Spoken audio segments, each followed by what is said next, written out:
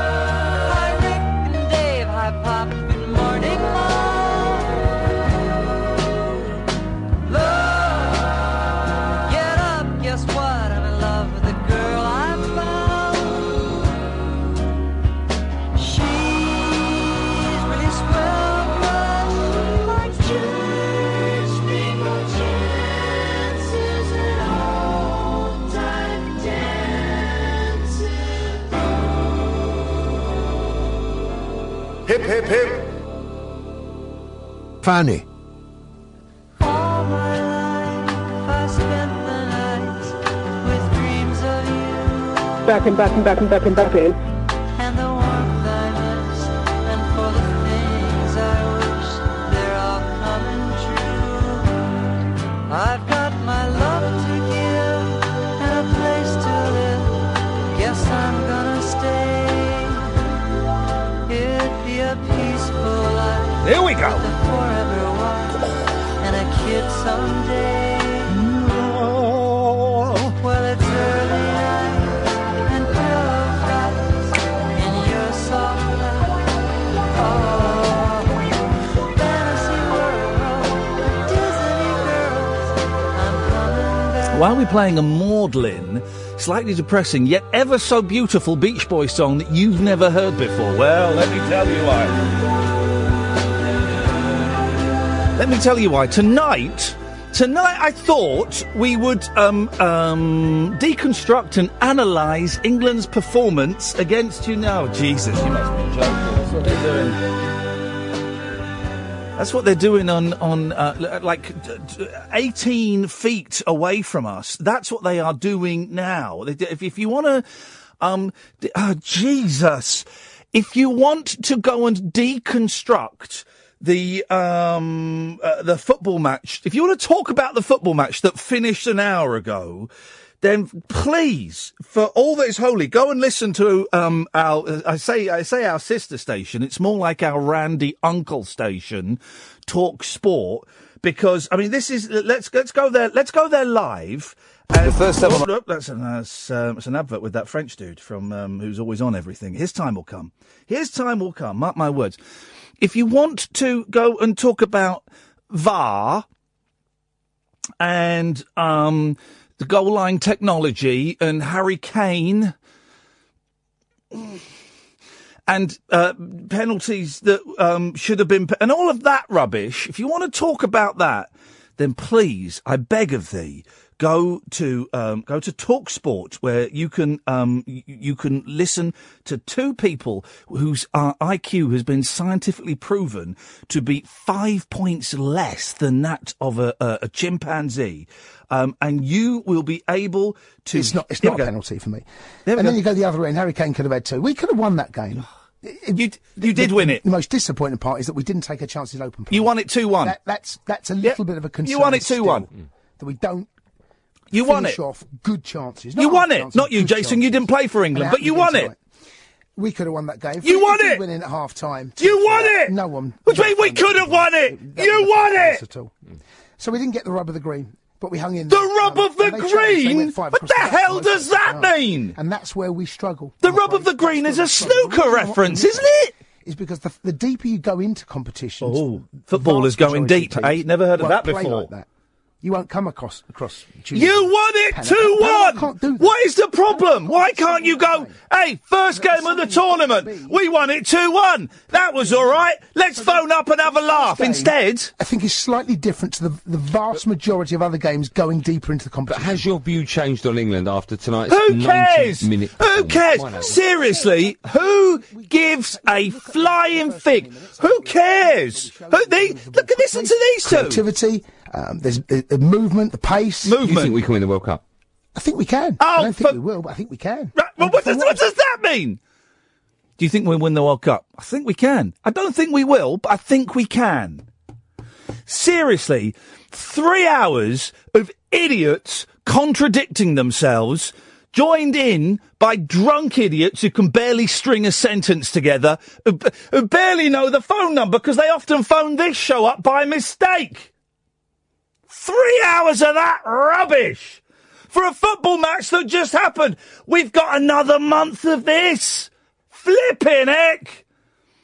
Dear God, knock us out of knock me out for the next month while this utter farce of manhood and masculinity, because those are the people that are getting really, really anal about it. I know women enjoy football. I'm not for a second saying that women don't enjoy football.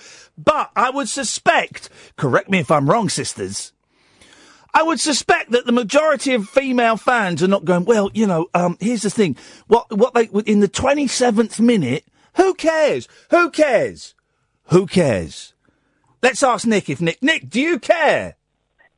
Hello? Thanks. See, Nick doesn't care. Let's try Wasim. Do you care? Man, I couldn't give a flying. Okay, that's Wasim. He's trying to be funny. Alan, do you care?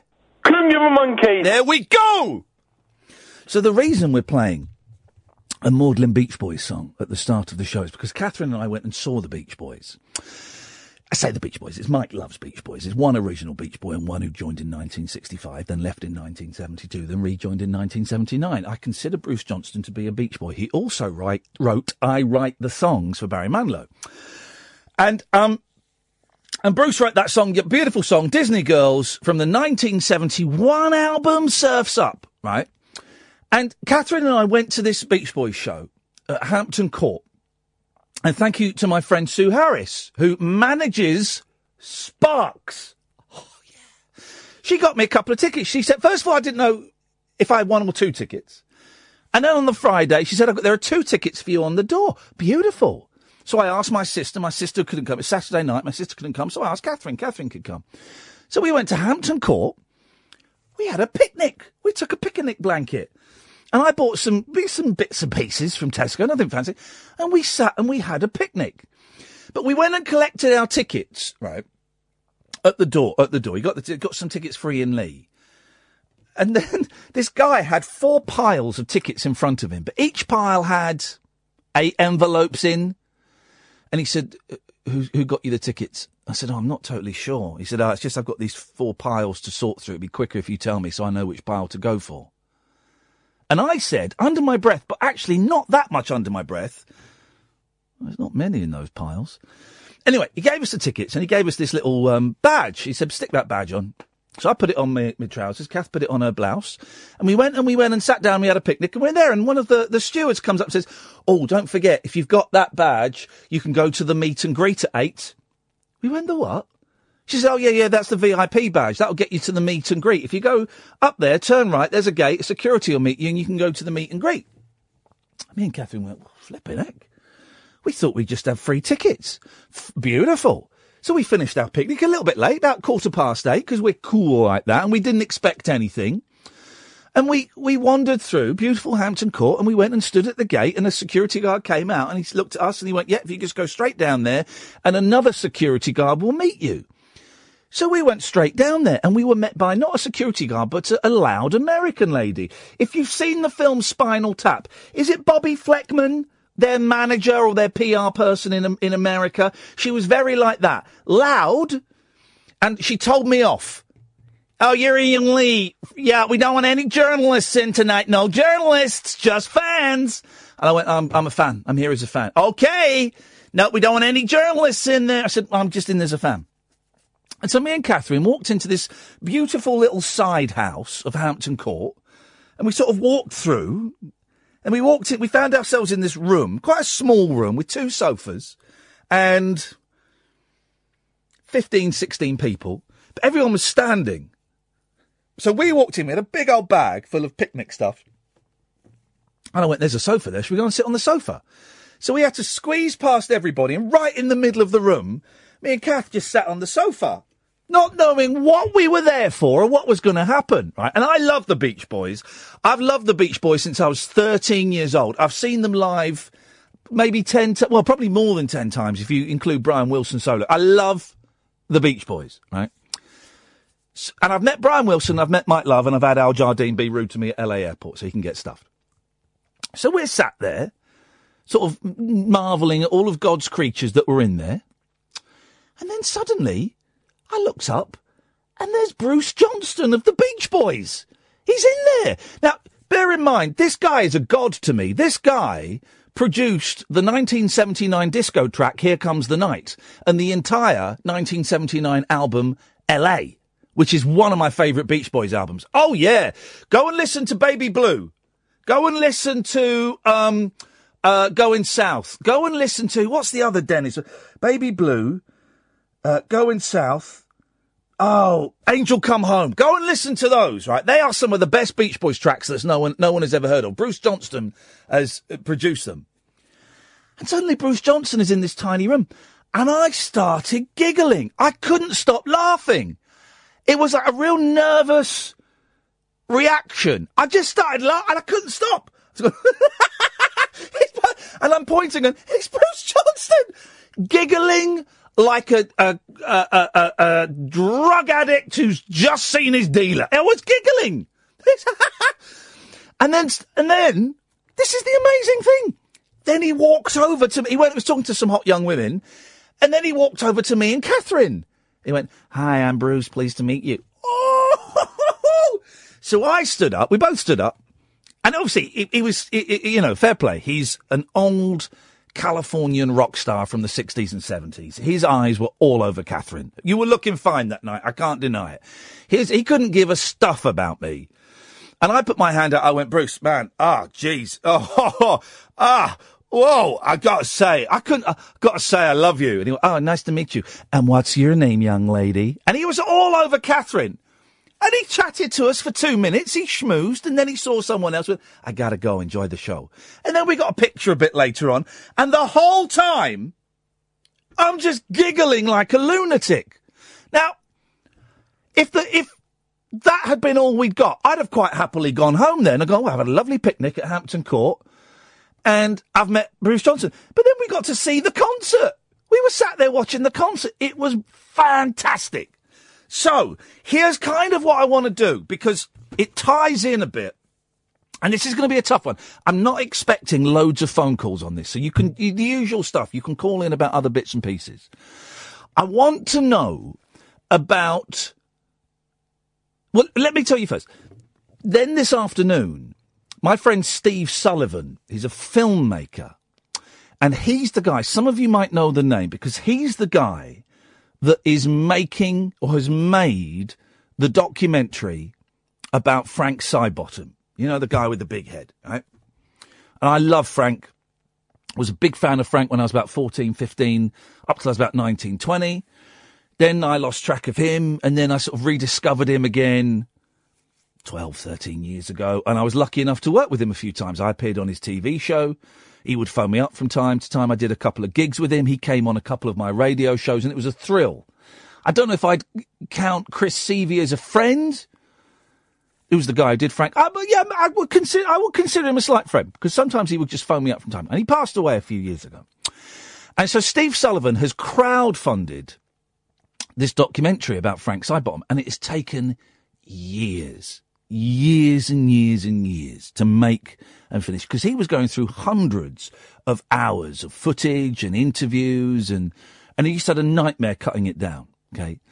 And today I was invited to only the second public screening in the world. And it wasn't even really a public screening. It was for international distributors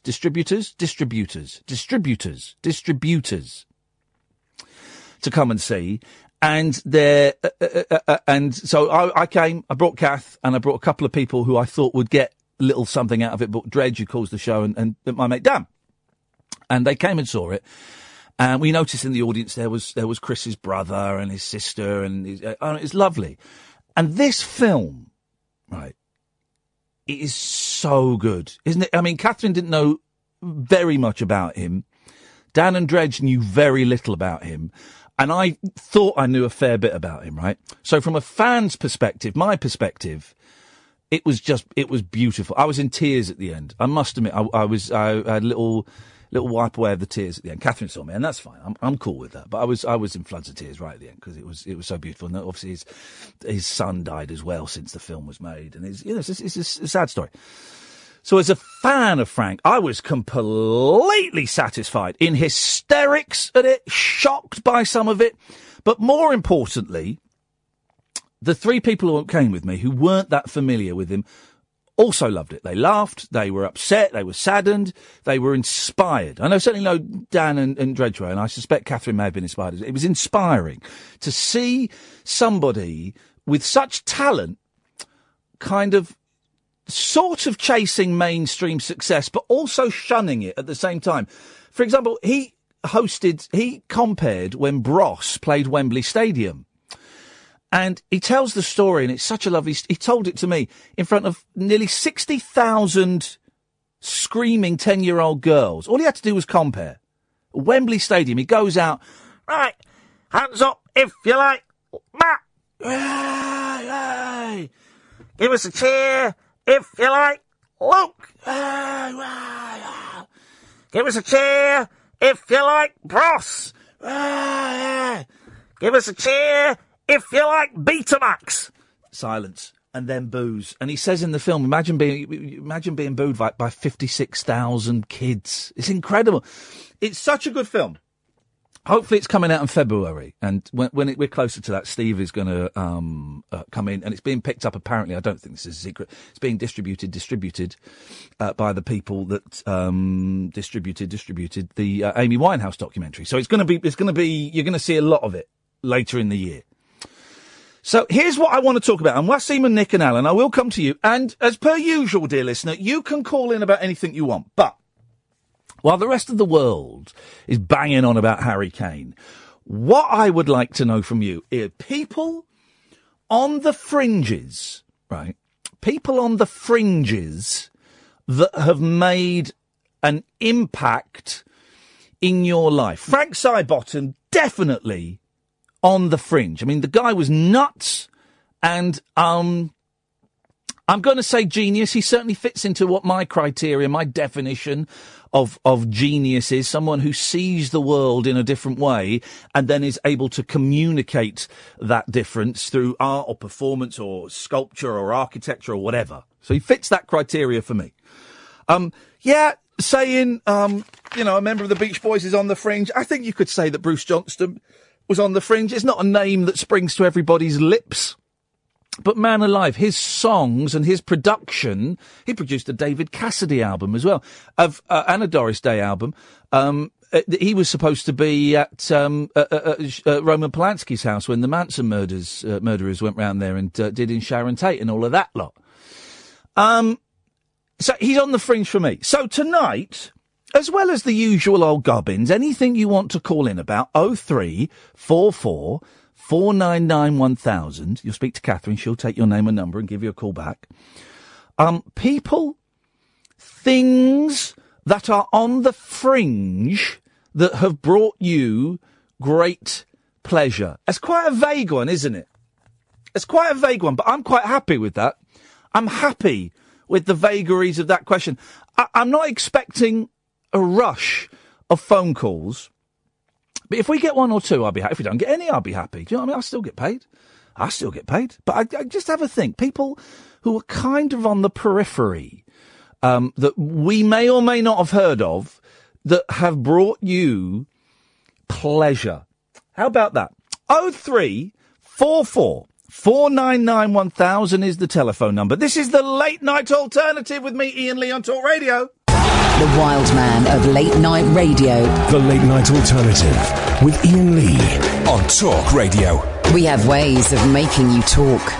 0344 499 1000 is the telephone number if you want to give us a call. Let's just go back to go against listen it. to this. The Is talkSPORT. team played well, Yeah. Yeah. and I'm saying that there's lots of good stuff to take out of that game rather than Who bad cares what you stuff. think? You're just I a won't bloke. disagree with any Who of that, cares? Mitch, but at the end of the day, it's Tunisia we've beaten with a last-minute goal. Tunisia are ranked, 20th in the world? That's great, isn't it? Right. I don't know anything about football. I couldn't care less about it, right? Good stuff.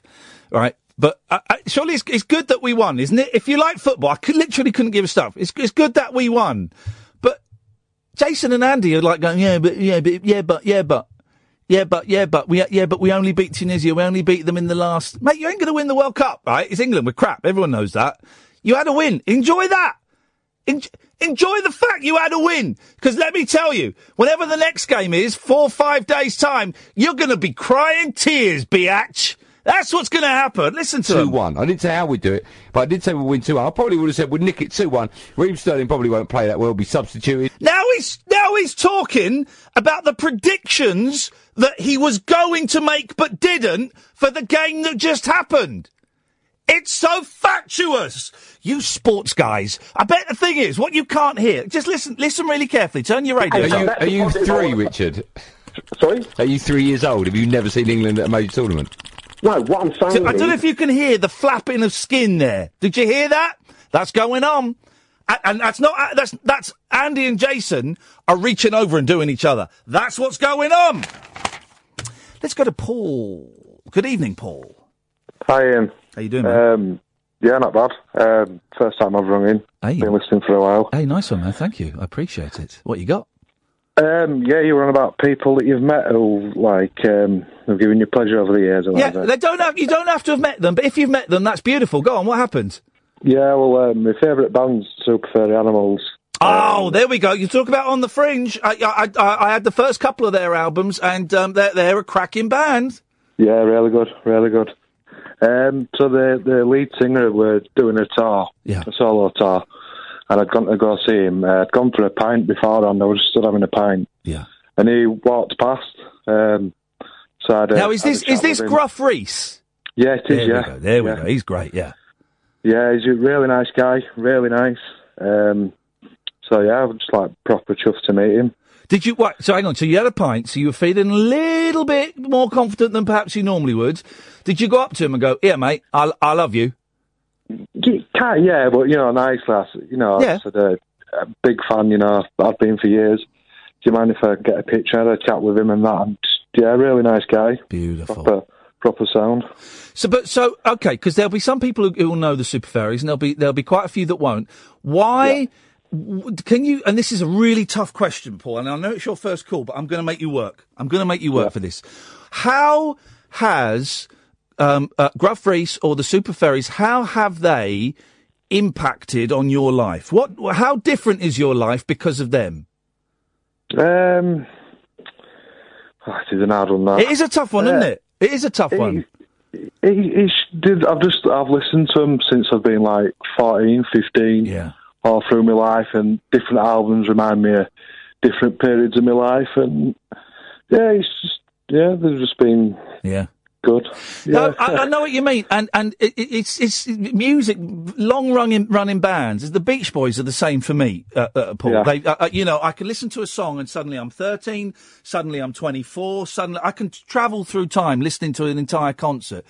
And also seeing this Frank Sidebottom documentary. Frank was really big for me when I was 15, and then really big for me again when I was sort of 35, and I could flip between the two. And you're right, there is an element of time travel in there, particularly with songs, because music, like unlike anything else, can take you completely back, can't it? Yeah, it's like having a flashback.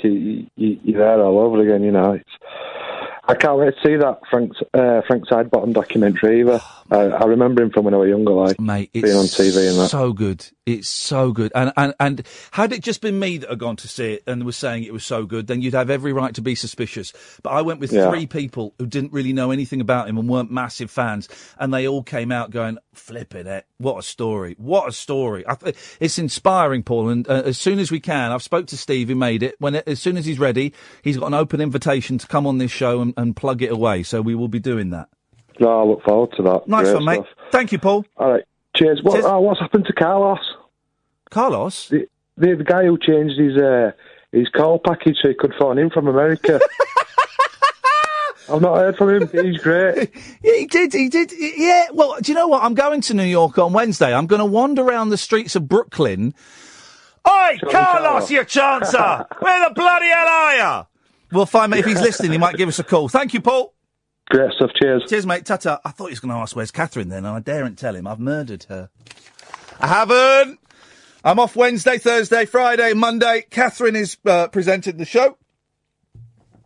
So get ready, guys. 0344 499 1000. You don't have to have met the person.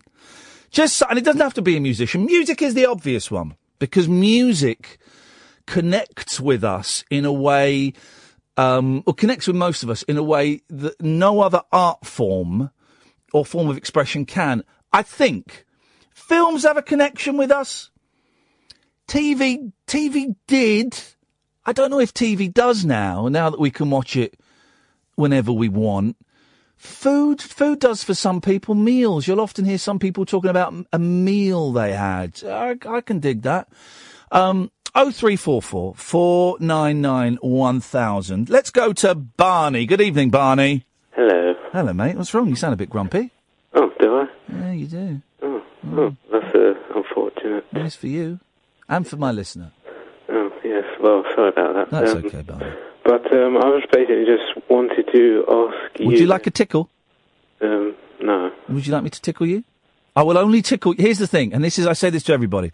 I will only tickle you with your permission. If you do not give me permission to touch your body and move my fingers quickly behind the knees, under the arms, just below the ball sack, then I will not do that. Do I have your permission? No, you don't. Then in that case, I put my fingers in my pockets and I tickle below my own ball sack. Oh. Oh, yeah, you're missing out. All right, Barney. Well, I don't think I am, actually, but thanks for the offer anyway. It's an absolute pleasure, mate. Anytime. Thanks. I wanted to ask you and everyone else out there, have you ever been walking around in the streets or... Yes, I have. Listening to... Thanks for calling. listening to a phone-in radio show, and you hear like this single loud beep in the background? No. Really? No. Why? What's happened? What's going on for you? Well, I think it's people's fire alarms. They make this loud single beep sound occasionally, and sometimes in like residential roads when you're walking around, you can just hear this single loud beep. Hang on, is the beep on the radio or in your life? No, both. I thought you said on the radio. Yeah, one is like you can hear it if you walk around. Sometimes you can just hear it from someone's house. It's loud, like single loud beep. Yes. From someone's smoke alarm. Yes. But sometimes, listening to phone-in radio shows, you can actually hear the callers in the background in their house, like a single loud No, I don't. Because I'm normally pretty good at spotting bleeps and bips and things like that. I haven't noticed that. No. Well, because it's a bit weird because I haven't. Because I don't know if I don't know if like everyone's, or lots of people have had their smoke alarms changed to like a different model or something. Because it's like, when I was younger, I don't remember hearing it. Smoke alarms beep when they're running out of battery. Yeah. And the carbon monoxide machine beeps when you're dying. Am I the only person? And I'm going to say this. What I'm going to say is stupid, and is certainly not the advice from me or the advice from Talk Radio, okay? This is just my own personal experience, and I'm saying it out loud, and I'm saying it's a dumb thing to have done, right? Am I the only person that's taken the batteries out of the smoke alarm because it gets on my tits? No, you're not. No, and again, don't do it. That's not the advice of Talk Radio. It's not the advice of me. But in this place I'm living in, this flat, I haven't done it in the house with my kids, but in the place I'm living in, this flat, it's a room, right? But because of the new rules in rented property, you have to have 2 smoke alarms and a carbon monoxide alarm in a tiny room, right? It's ridiculous, and they're all synced up. But if they go out of sync slightly, then they'll start beeping. And I've had the people round 3 or 4 times to fix it, and in the end I just went, sod this, and I just took the batteries out. Yeah, but did you ever have that, like, over all the years of your life, have you ever, because I wonder if it's like some new models, like, because we had our... Barney's onto something here. I was laughing at you at the start, and I apologise for that, Barney, because you're onto something. These smoke alarms... Are your ones round? Are they a circle shape? I've got round ones, yeah. Yeah, and it's like a small circle in the middle that sticks out. Yeah, it's a smoke alarm, yeah. Yeah. What else? What other description is there for it? Well, I mean, did you, like, over your houses you've lived in the past? They've all been round. Oh. They've all been round with a red button in the middle. Red button in the middle? Oh. And if you the button in the middle is to test it, right? Yeah. Never press the test button. Of course, obviously, the official advice is always test your fire alarms, your smoke alarms every week. But when I press it, I can't get it to go off. It just keeps and it keeps going. Is there another button or anything? There's only that one button in the middle. Why are you so upset? Catherine's rubbing her head as though I actually think this is a great phone call, Catherine. By the way, from Wednesday onwards, I don't think this phone call would pass the Catherine Boyle interest test. Yeah. I think this is great. I think it's what's on everybody's minds. Yeah, so do I. So do I. We know it's not on everybody's minds because some minds are talking about blooming football. Can you believe those idiots? Are you a fan of the World Cup? No, but I have, like, last time there was a couple of matches I watched and they were really good. But right, here's the thing, right. Here's the thing. What I want, and this is what I want from the callers. Catherine, Catherine's pretending to actually commit suicide, which is not a funny thing at all. And yet that's what she's prepared to go to for comedy. Well, because she thinks your call is so dull. She's wrong. Hang on a second. This is what they're saying on Sports World. Talk Sports. Oh, hang on. Oh, it's crashed. Talk Sports crashed. The Russian hackers. They've been the Russian hackers, isn't it? Here we go. Hang on. This is no, they're hacked. I want to know how people are avoiding the World Cup, and I know, but by me mentioning the World Cup, I'm kind of bringing it into our World Cup. But how are people avoiding it? Because honestly, it is the dullest thing in the World Cup. I suppose you could, like, go underground or something, like through I think, wouldn't you mention you said you wanted to go a long time ago? I remember you said that you wanted to go through the sewers. Yeah, not for a month. That's a little bit extreme, because that's got fecal matter floating through it. Yeah, there's that. Yeah. Okay, thanks, Barney. Thanks. Cheers, mate. There we go. No, me neither. 0344 499 1000 is the telephone number. This is the Late Night Alternative with Iain Lee on Talk Radio. The radio show for people who know the best part of the day is the night. The Late Night Alternative with Iain Lee on Talk Radio. We'll get you talking. 0344 499 1000. People on the fringe that have made your life better, and how are you avoiding the World Cup? Nick. Hi. Hey, Nick. What you got? Hi.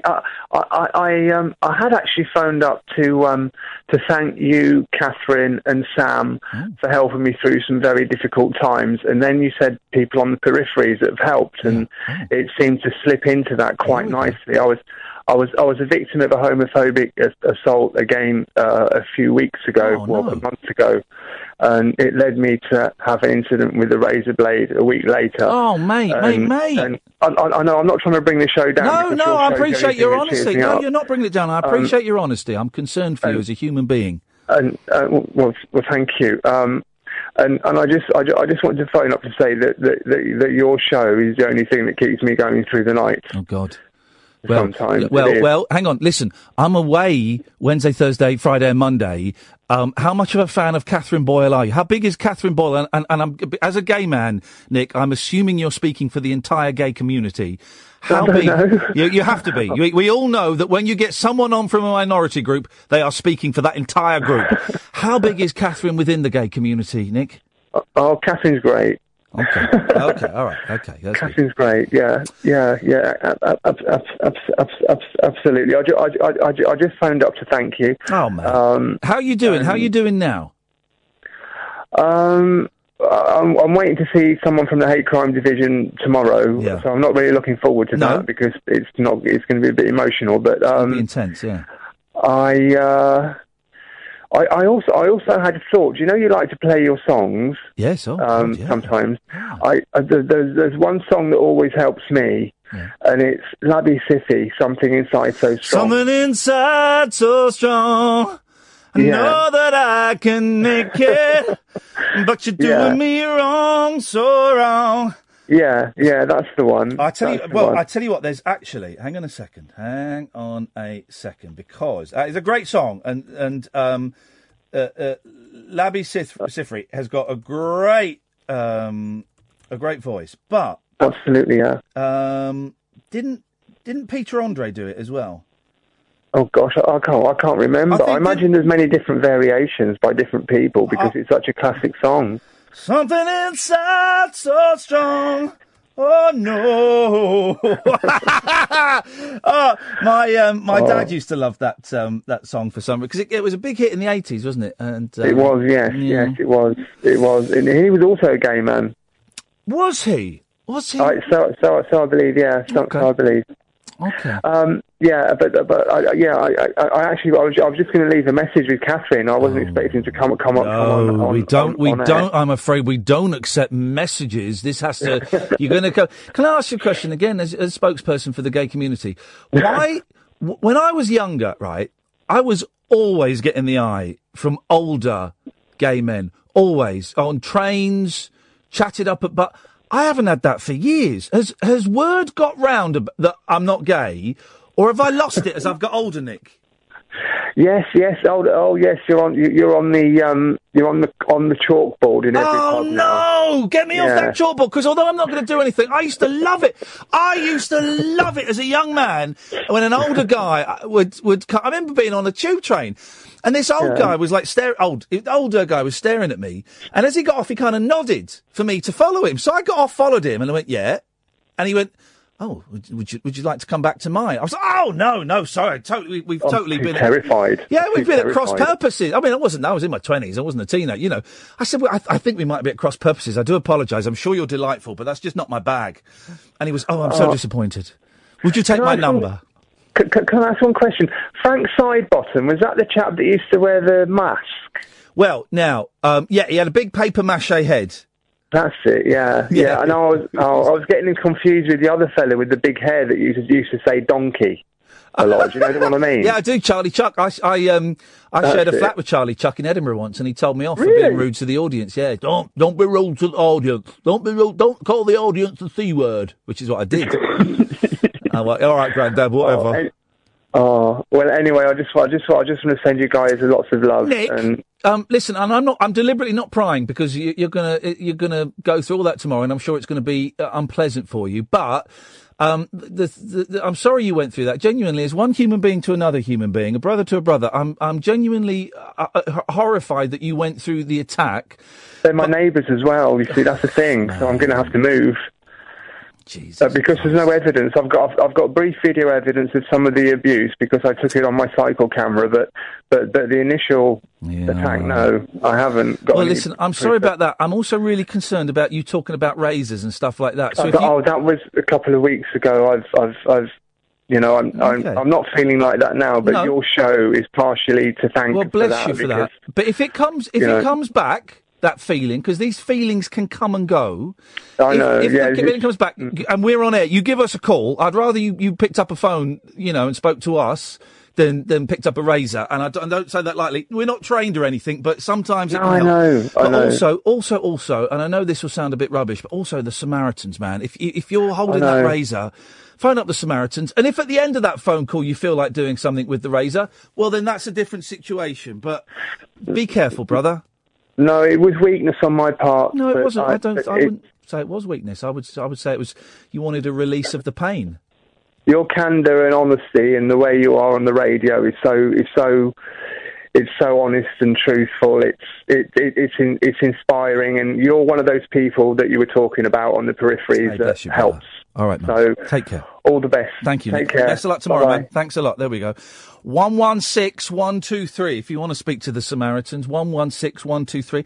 Not for everybody. I've heard people disappointed after their call with the Samaritans, primarily because they don't give advice. They don't tell you what they think you should do. They just listen. They're there literally to listen. But I've phoned them a few times. I've always found it, it's never fixed anything, but it's like a little pressure valve. Just releasing the pressure to step away from the edge. But if you're ever sat there holding a razor thinking, I think I'm going to do something, phone them first, 116-123. If at the end of that phone call you decide you want to do something with the razor, well, then that's a different thing. I would suggest you phone a friend or you go for a walk or whatever. But if you reach out and just talk, I'm pretty sure it will just take the edge off. Good evening, Alan. Evening, Mark. Good evening. Have you heard the big news story today? No. David Dimbleby's leaving Question Time. That was a story yesterday. No, it broke this morning. Yesterday. No, but we're at the BBC News website. It broke this morning. What time? It just said 18th of June 2018. Right, well, okay. Well, I heard a boring man on a boring radio station talking about it at 1 o'clock this morning. And that got me thinking. Oh, go on. That's dangerous. You know Matthew White's left Channel 5? Yeah. I wonder if he'll do Question Time. No, he's not got the brains or the balls or the intelligence or the manners to do it. I was thinking maybe someone like Kirsty Walk. Yeah, she'd be good. I see Samira Ahmed, who I'm a big fan of on Twitter, has said that she would like to be considered for the job, and I think she'd be brilliant. I think they should give it to Jeremy Vine. I think they should give... He needs another job. I think they should... Every job that comes up now, they should give it to Jeremy Vine. So that he still has to do... And he has to do all of them. So he has to do The Right Stuff, he has to do the Jeremy Vine show, and he has to do Question Time. That'll teach him. Yeah, because, Dimbleby, he was earning $450,000 a year. I think they should, and I'm just doing this impression off the top of my head. I think they should get someone a bit more like Robin Day to come back in. I'm Robin Day. That's not bad. That's not a bad Robin Day. It's an impression there for the kids out there. Well, I think they should get Robin Day to do it. What He's about Peter dead. Sissons? Who? Peter Sissons, because he did it after Robin Day. Do you know what? Can I be honest? I've never watched Question Time. It looks really boring. Well, it looks so boring. I've never seen the point of Question Time, right? Because you get 4 or 5 people on there, one of whom is a comedian, one of whom is a racist, and the rest are bellends. That's Russell Brand or Nick Griffin. Yeah. And then they sit there and they're asked questions, but am I right? Am I right in thinking this, Alan? That after Question Time's been going for years and years and years, decades. 40-odd years. Right. How much has changed as a direct result of an episode of Question Time? Well, that's why we have general elections, so we have new politicians for the panel. I know what general elections are for, Alan, but thank you for thinking that I didn't and explaining that to me. Has anything ever changed after 40-odd years of Question Times? No, it's just, it's a pissing contest. And when you've got the same music for the opening theme... Again, you're missing the key part of my point, Alan, but I'm glad you like the music. Thank you so much for calling. 0344 499 1000. I've never seen it. Never seen it. Never intend to see it. It looks boring. Yeah, I can't do my Robin Day now. I'm Brian Walden, and I'm hosting Question Time for tonight. Yes, the gentleman in the blue jumper there. No, next to the fat lady. That's all it is, isn't it? Well, I just don't get the point of it. Would never watch it, and I couldn't care less. But I'm laying my cards in the sand. Give it to Samira Ahmed because she's brilliant. I like her a lot. Let's go to George. Good evening, George. Good evening, Ian. Good evening, George. Oh, someone's had a little smoke. Sorry? Have you had a little smoke tonight, Georgington? I have to admit that I have had a little smoke. May God bless you and everybody who sails in your stoned head. Congratulations. I'm not that stoned. No, a little bit bubbly. No. Under the old rug.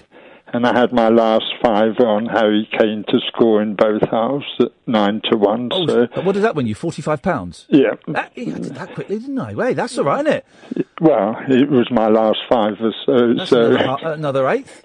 Yeah, and that's all my interest in football nowadays is having little gambles because it's not the game that I grew up with and loved. It's not full of racist thugs punching each other. No, there were no racist thugs punching each other when I started to become a football fan in 1952. And I don't like it. I don't get it. I watched the end of the Mexico-Germany match because my boys wanted to watch it. And it's not the game it used to be. But I see you hosting a TV show of the future called Answer Time. Oh, I think you can play with that, and yeah. Answer Time. I like the sound of that. Good. I've never watched Question Time. I don't get it, George. I don't get what the point of it is. No, nor do I. No. I was in the audience once, and I didn't ask. I didn't even ask a question. Tony Blair was on, and that was before he became Prime Minister, and I had gone there intending to ask a question, but I couldn't be bothered once I was there. And but Fringe, have you got another Alan on the line by any chance? No. I called Alan Hope, the leader of the monster raving loony party nowadays, and that was Fringe, and David Such, Screaming Lord Such, he did have an influence on my life. And he was great. I was a little bit too young to really register what he was up to, but in retrospect, I thought it was brilliant. Yeah, no. Performance art. David was special, and he used to say to me, you were so far out, you were almost in. That's why she's so far out, she's in. That's a great song. Is it? Yeah, it's a great song. That's why she's so far out, she's in. I didn't even know there was such George, a song. There are songs about everything. We've got to go, George. Thank you very much indeed. 0344 499 1000. Wasim, stay there. We'll come to you after the news. This is the Late Night Alternative with Iain Lee on Talk Radio. The Late Night Alternative with Iain Lee on Talk Radio. We have ways of making you talk.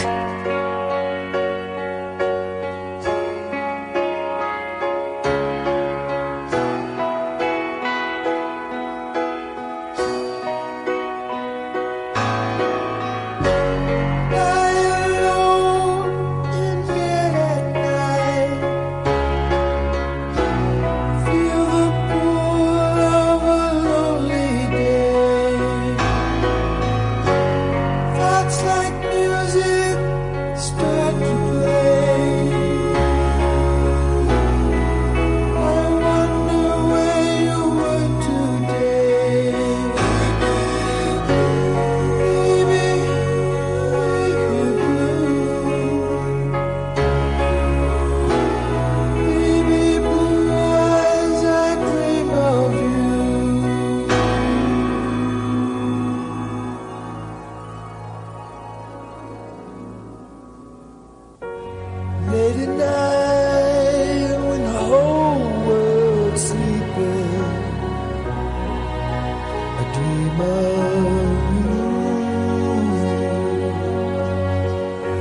Close to you, I feel your sweet heart beating. A dreamer, you. Late at night, honey, late at night. A dreamer,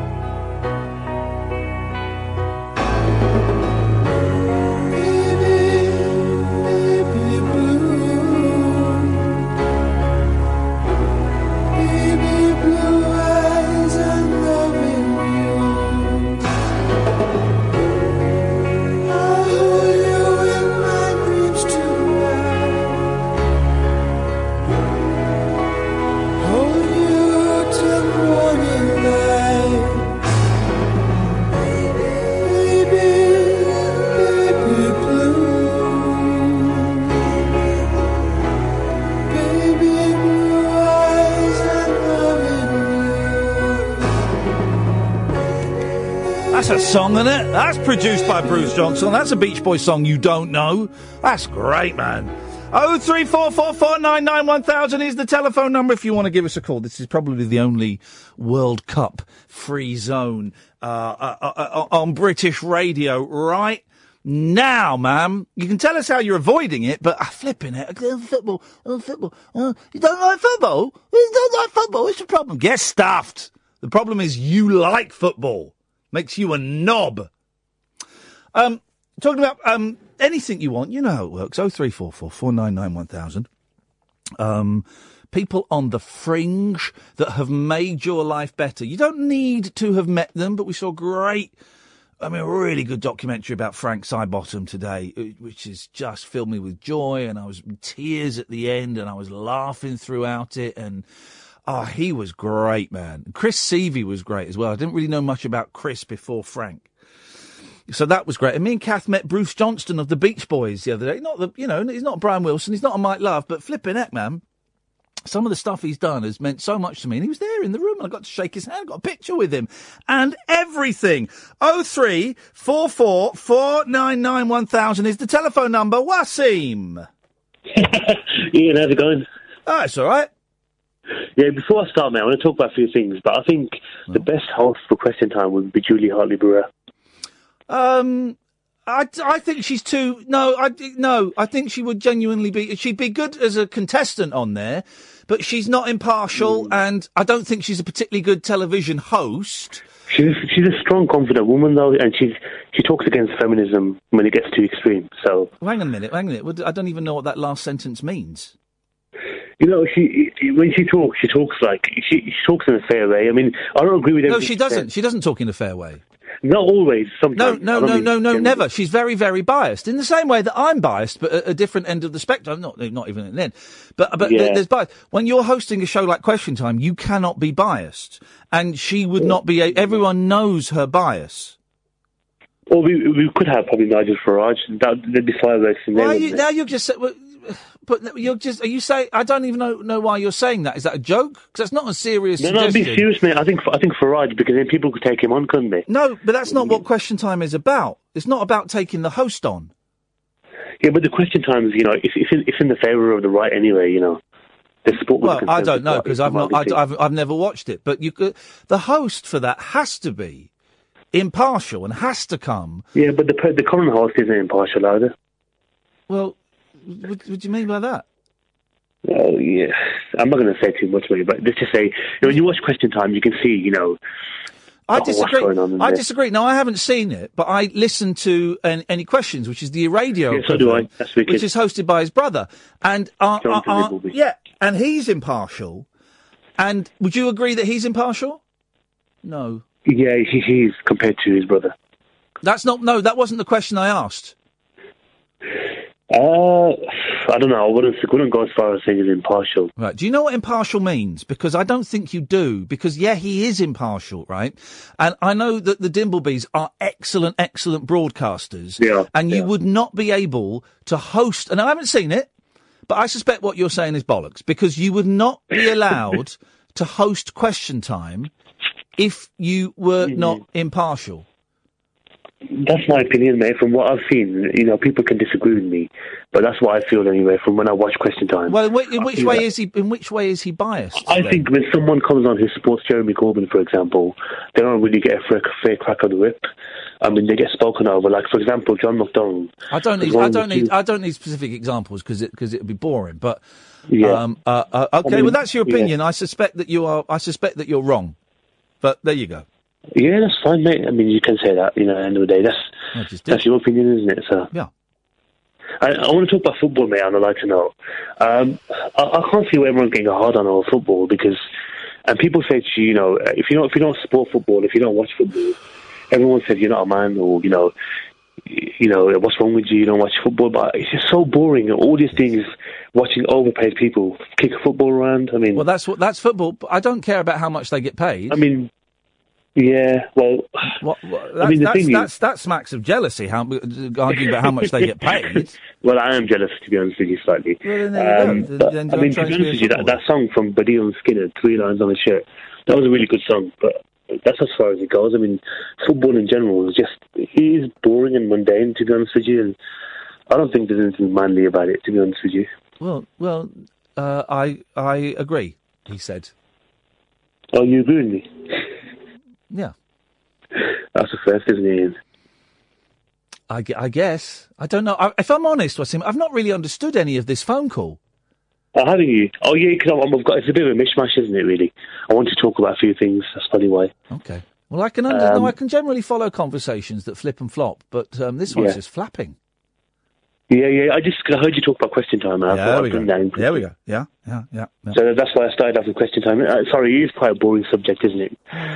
Politics and stuff. But politics and football, everything is boring. I don't care. I'm in holiday mode. I went and got for the first time ever, I ordered my holiday money. I ordered my foreign money online and went and collected it. Normally I forget. And I get it at the rip-off rate at the airport. And today, last night I went online and I ordered it and I went to the post office and I collected it. I'm loaded in dollars. I've got dollars. Well, you have no all of us, mate. There we go. Thank you very much, Wasim. If anyone understood what that phone call was about, 03444991000. I'll tell you what we'll do. We'll do yes word or S word because I've got one. Billy Hayes, great songwriter, or is he? We'll find out. Oh no, that's not it. Where is it? Billy, I can't find. Why can't I find it? Billy Hayes. Here we go. Hi, Ian. Listen, he starts off by getting his tongue right up the old doodah. After hearing the unbelievable remix of your annoyingly brilliant and catchy World Cup song, thank you guys, I thought I'd send one. I used to claim my song was the third best ever behind World in Motion and 3 Lions, but now I feel like I've got competition. Billy, that's a very, very passive, aggressive email that you've written there, and I don't like the tone of it. I don't like the tone of that email, but I'm prepared to play your I'm imagining Poxy World Cup song, and we'll see if it's anywhere near as good as my song. The way this works, we've got 3 minutes, so it's a short one because you probably couldn't think of enough words to make it decent length, 3.5, 4 minutes. So the way it works is, I will play Billy's World Cup song, which I think is that's the title of it. You call in 0344 499 1000. Calls will go straight to air. And you come on and you say yes word, as in that's a good song, or S word, as in that is SH1T. Okay? Please don't actually say the S word, because we had a few last week, and I just had an email from Denny Morris, my boss. Oh, Ian, you've got to stop doing that feature about the songs, because we had 20 complaints last week about the swearing. So I'm not going to stop the feature, Denny. You can kiss my backside. If you need me to get a chair for you to stand on so you can reach it, I'm happy to do that. But I will not be stopping this feature. I will continue this feature, and I trust my callers tonight will get it right and will not phone up and actually say the S word. Please don't phone up and say the S word, but don't say the S word, because that will mean we'll be in serious trouble. So, 03444991000 calls go straight to air. Let's take a call. Here we go. England up and running. Instead, the early cross. Look at the space for Gerrard. Look at the scoreline. England 2, Croatia 0. Full back, Line 1, what do you reckon? Yes word or S word? Okay, thanks very much indeed. Line 2, yes word or S word? Oh man, Ian, more footy songs is shite! Oh, please don't swear, please don't swear, please. 03444991000, Billy's song, yes word or S word? Just bring us home some glory. England, we hope you make your mothers oh so proud. Yes, we hope you make your mothers oh so proud.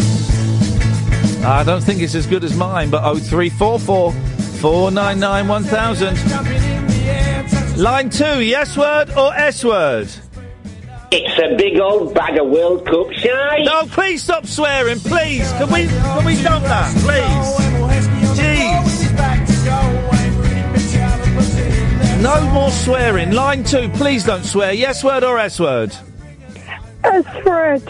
Thank you very much indeed. Okay. Line 2, yes word or S word? I think this is very good. I love it. Yes word. You're saying yes? Where are you from? Where's that accent from? I'm from Spain. Okay, thank you. Arrivederci. Thank you. Line 4, yes word or S word? Oh, Jesus Christ, what is this? David Beckham wakes a beach up in the air, penalty, Rooney died, but we don't care. Come on, let's put it in. Line 5, yes word or S word? SH1 shit. Oh, please, right, can we just stop that for a second, please, mate, please? That was a withheld number, so, can we just stop it, right? We've got another minute of the song to go. No, we've had 3 swears, guys, come on. Please. Here we go again. Line 1, yes word or S word? Is it India? Right. We're going to stop doing this feature. Line 2, yes word or S word? Right, I don't even know what that is. I don't even know.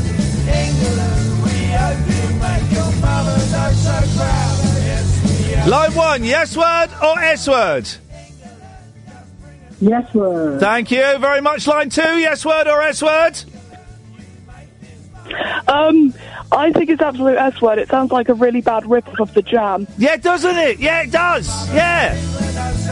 Line 3, yes word or S word? Well, I hate football, but I love this. Do you like it? Oh, they put the phone down. There we go. Well, let me just do the maths on that. Right, okay.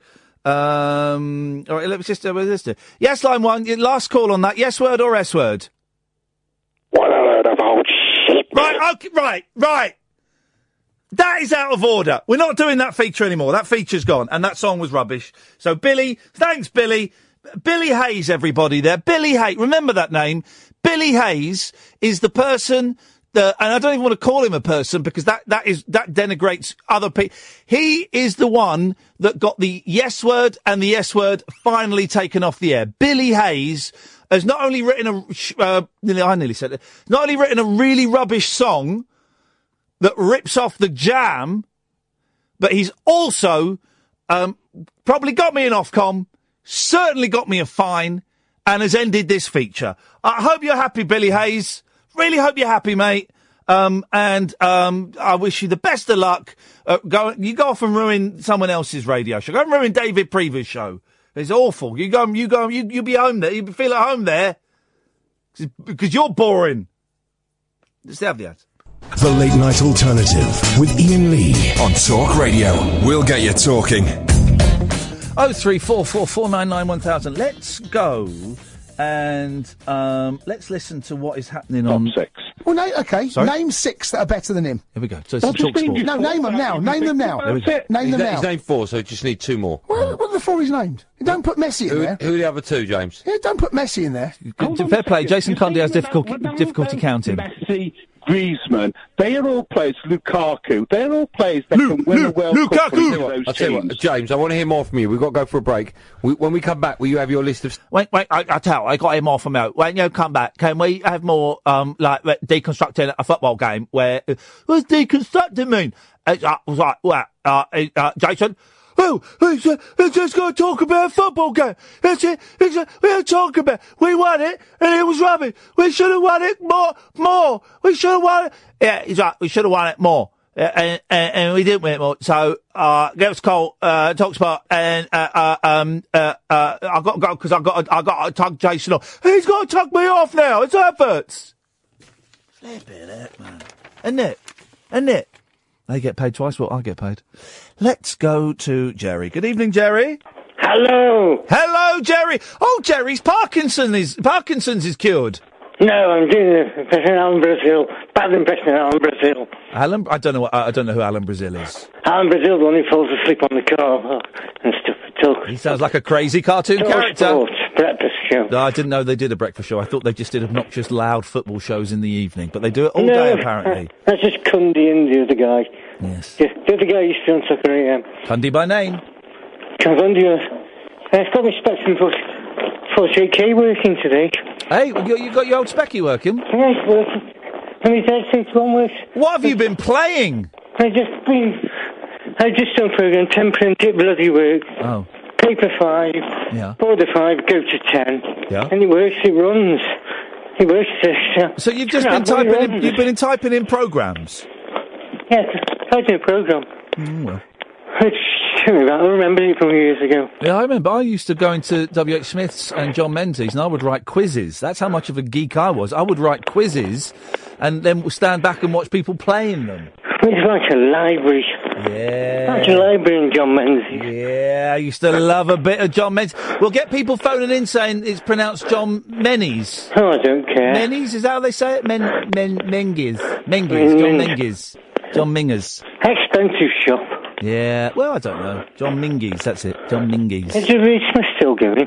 W.H. Smith is making a fortune.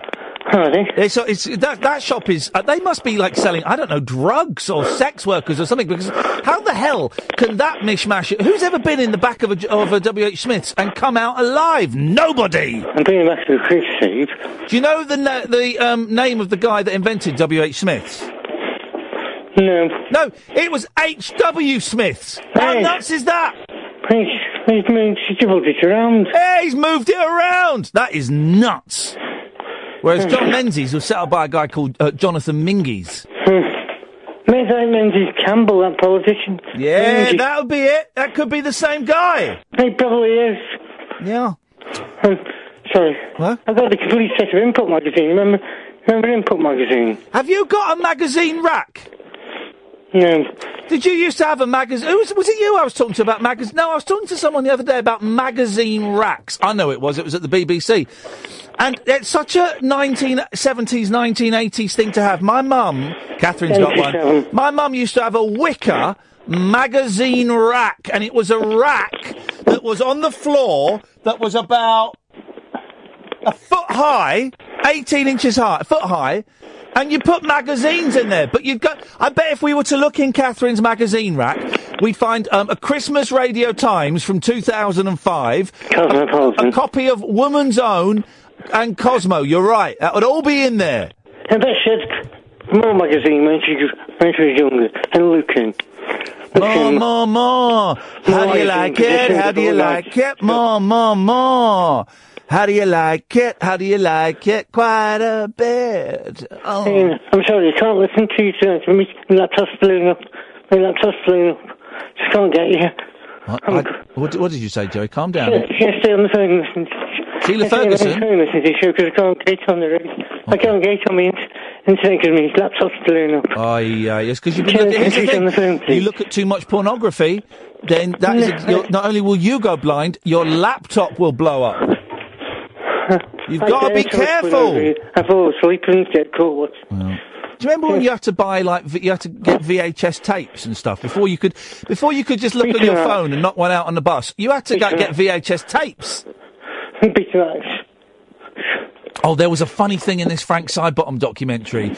He had an old woman bobbing for Betamax, and he had this fish tank with water in and Betamax videotapes, and then this old woman, and she started bobbing, and he pushed her head underwater while she's bobbing for Betamax. Not good. Didn't try that too. There we go. Jerry, I'm going to cut you off now. Up your bum. I beat you to it. 03444991000. Hey, he was requested earlier on by Barney, and now he's called in. Ladies and gentlemen, all the way from United States of America, it's Carlos. Oh, I heard you calling my name in Brooklyn. It came from the future. Yeah, man. It's just you calling me out? You're gonna call... I'm coming to New York. I'm coming to New York on Wednesday, and I'm going to bring knife crime to Brooklyn, and I'm going to hunt you down. And I'm not going to kill you. I'm not going to kill you, but I'm certainly going to make your life a misery.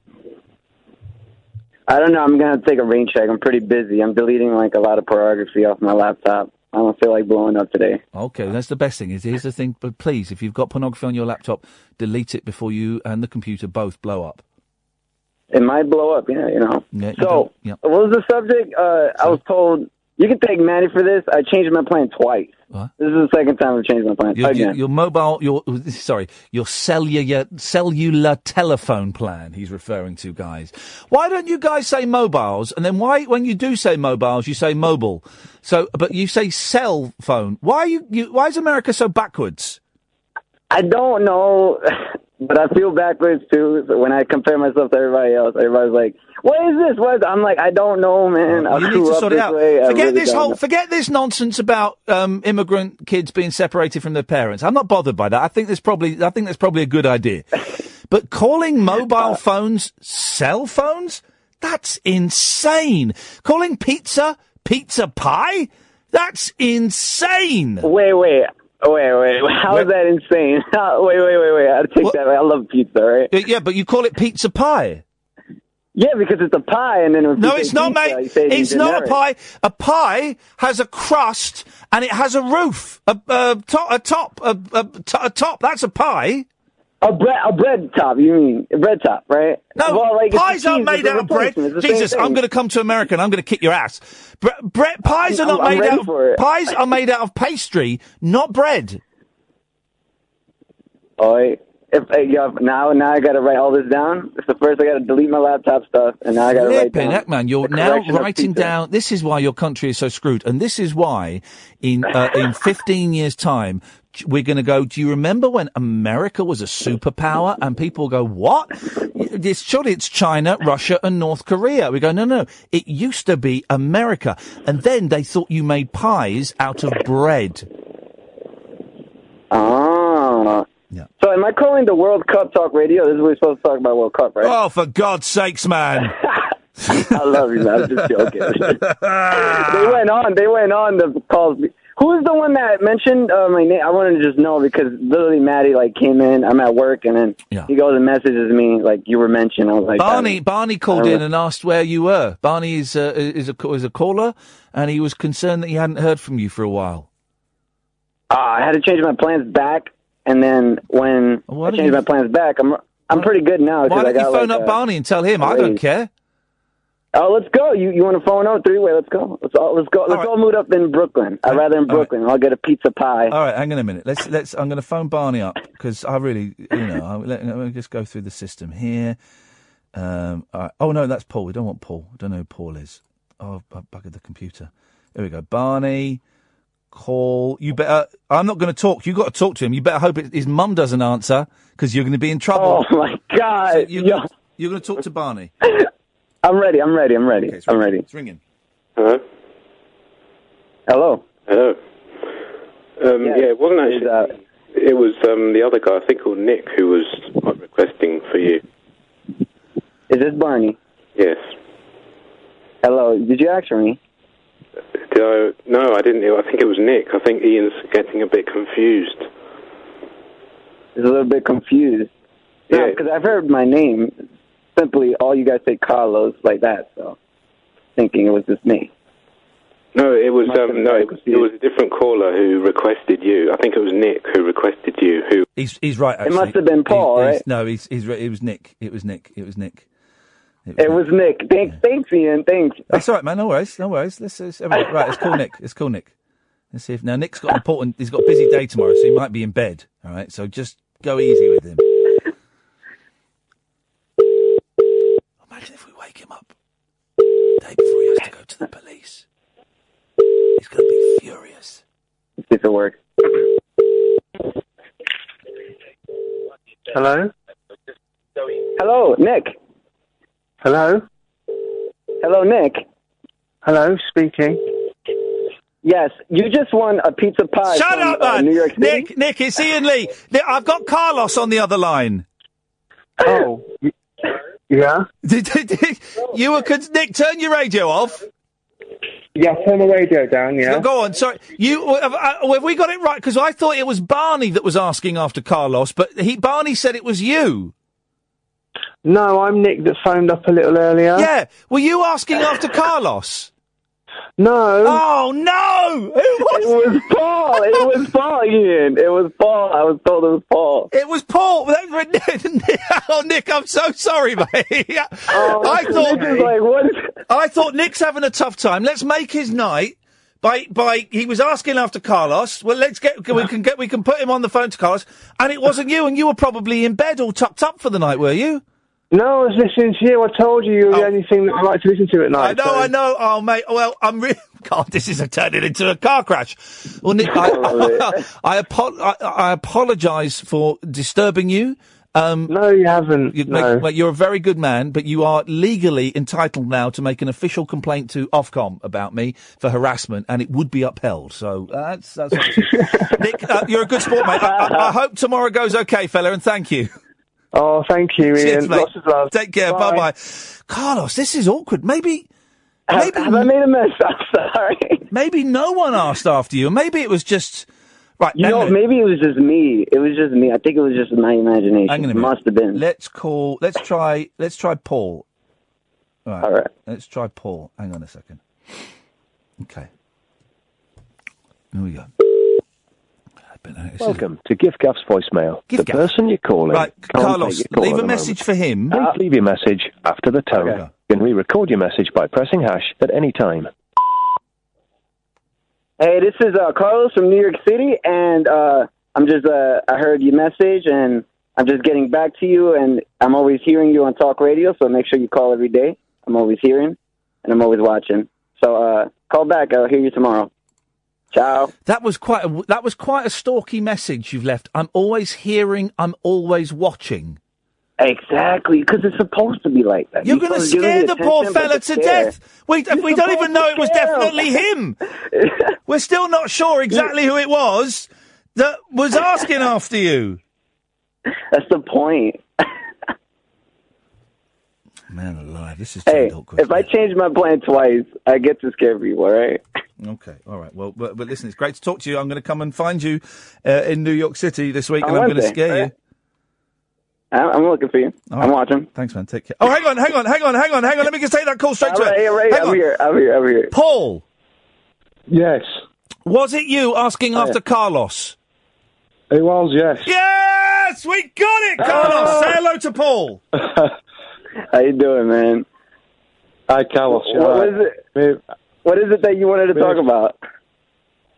No, you haven't phoned in for a while, and I don't know, but just wondered how you were doing. Like, you changed your car plan, didn't you? Yeah, it took me a while to delete a lot of the pornography on my laptop. But I got my plan back, so I should be able to call back now. You gotta watch out, man. I heard laptops blow up. You don't know. Yeah. Did you say you were a Twitch streamer as well? Oh, I'm on Mixer, but I used to stream on Twitch. I'm on Mixer at the moment. Oh, what is it? Xbox. I'll join Mixer. Yeah, I'm on Mixer now, yeah. That's why I didn't hear the phone ringing. Yeah, well, I guarantee if you ask Matt, like, he's always modding there and stuff. If you ask Matt, he'll point you in my direction. Okay, here we go. You two have come up with a great. Now that we can't do the yes word or S word anymore because of some. I thought it was good. Yeah, no, Billy Hayes is dead to me. Billy Hayes is dead to me. And this isn't. I'm not threatening him, but he may actually be dead sooner than he thinks, literally as well. Oh man, I know. But so we need a new feature because features are where I've been going wrong this whole 15 years of broadcast. I don't do features. Okay, so I got one. I did with my viewers yesterday. Oh yeah, let's have your secondhand crap from a guy that streams to 50 people. Yeah, let's hear that. Go on. Yeah, I'm an award-winning broadcaster, broadcasting around the world to 65,000 people. But let's have your cast-offs for your crappy video game stream. Let's hear that, Carlos. Go on. Well, I've always thought that guessing games are fun. For self-knowledge, it's nice to test. So if you play a certain sound from a certain movie or something, they come in, they're like, that's Titanic, hey! That's Avengers, and then they come in with the line or something. I tell you, I'm going to give you the phone number for BBC London because they'd love that. Here's my feature; it's much better because I'm an award winner, right? We're gonna, they twin cities. You know that, don't you, Paul? Yeah. So they'll twin a city in one country with like a city in another country, right? Well, where I come from, it's Morley, and it's twin with Siegen in Germany. It's always twinned with somewhere that you imagine must be quite exotic, and you think, well, why have they twinned it with our crappy town? I live in Slough at the moment. Yeah, it's got to be better than Morley. Yeah. Right. So here we right, Paul. Sorry, Paul. Did you? Kath's telling me something on screen. Kath, come on the microphone. Did he say that just now? What did he? When you were talking and you're saying you're an award winner, I distinctly heard. Maybe I'm hearing things. I distinctly heard. Hey, don't tell me what he said. Paul, I'm doing what I would do with my kids here. Catherine's got some information. I missed something. So I'm a busy guy. Would you like to tell me what you? Would you like to tell me what you said before Catherine tells me? I can't. It's gone. Come on, it's better it comes from you. Come on, Paul. I will be less. Come on, tell him, Paul. I will be less angry if you tell me. When you said you'd won an award, I just said not for a while. I'm not saying you don't deserve one, but Paul. Stating a fact. Oh, well, actually, I won an award 6 months ago. Yeah, well, is that this shit? I'm sorry, I'm out of the blue on here. Which one was it? All right, Paul. Paul's on my SH1T list, which is another feature I'm going to be doing. Callers that I don't like. But I'll take that call. But here's what we're going to do, right? We're going to twin callers. Yo! Better than, hey, dude, why don't you play a sound from a movie and then people phone up and go, yo, I'm hearing Titanic. Man, I was giving you ideas. Titanic, man. I didn't realize that you have to call people to get ideas from them because you can't come up on your own. I don't. And I'm an award winner. All right, I've not won an award in 2018, but I've won awards for broadcasting, and I will probably win some more if I find the right people to bribe again. So there's more to come, I'm sure. Yeah, there'll be more to come in your face in a minute, Paul. And I don't mean it like that. I mean a fist. I'm gonna fist you in the face. I believe in you, Ian. I believe in you. Thank you, Carlos. Okay. Paul. What can I just to clarify for legal reasons? I wasn't in any way saying I was going to ejaculate in your face. That was not. It was a punch. I thought I said you were going to fist me. Right. Okay. Yeah. It's a punch. So here we go. So we're twinning. This is a great feature. This is going to work. So we're twinning callers, and the first callers to be twinned are Carlos in New York and Paul. Whereabouts are you, mate? Did you say? Well, I'm from Morley in Leeds. Is that where you live? Well, I'm in Halifax now. Right. Well, so you're from Halifax. Well, yeah, not original. Well, no. Hang on a minute. When someone asks, "Where are you from?" who says, "I was originally from"? Who says where they were originally from? You say where you live. Don't you? Never forget where you come from. But how long have you been in Halifax? About 5 years now. Right, so you live in Halifax? Yeah, but I had 31 years in Leeds. Can I ask you a question? When you say Halifax, do you mean Bradford? No, God, no. How far away are you from Bradford? Far enough. Okay, well, I'm not convinced. All right.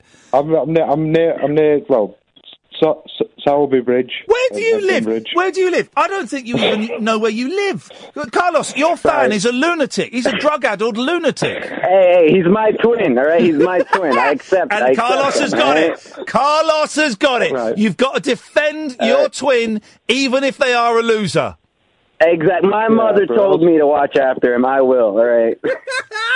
Brother from another mother. There we go. All right, Paul, thank you. You're a good sport. Carlos, thank you very much indeed. It's the new feature, guys. We're twinning listeners, and I'm going to write these down, and then if I remember, I'll type these up one day. So if you want to be twinned with another caller, 0344 499 1000.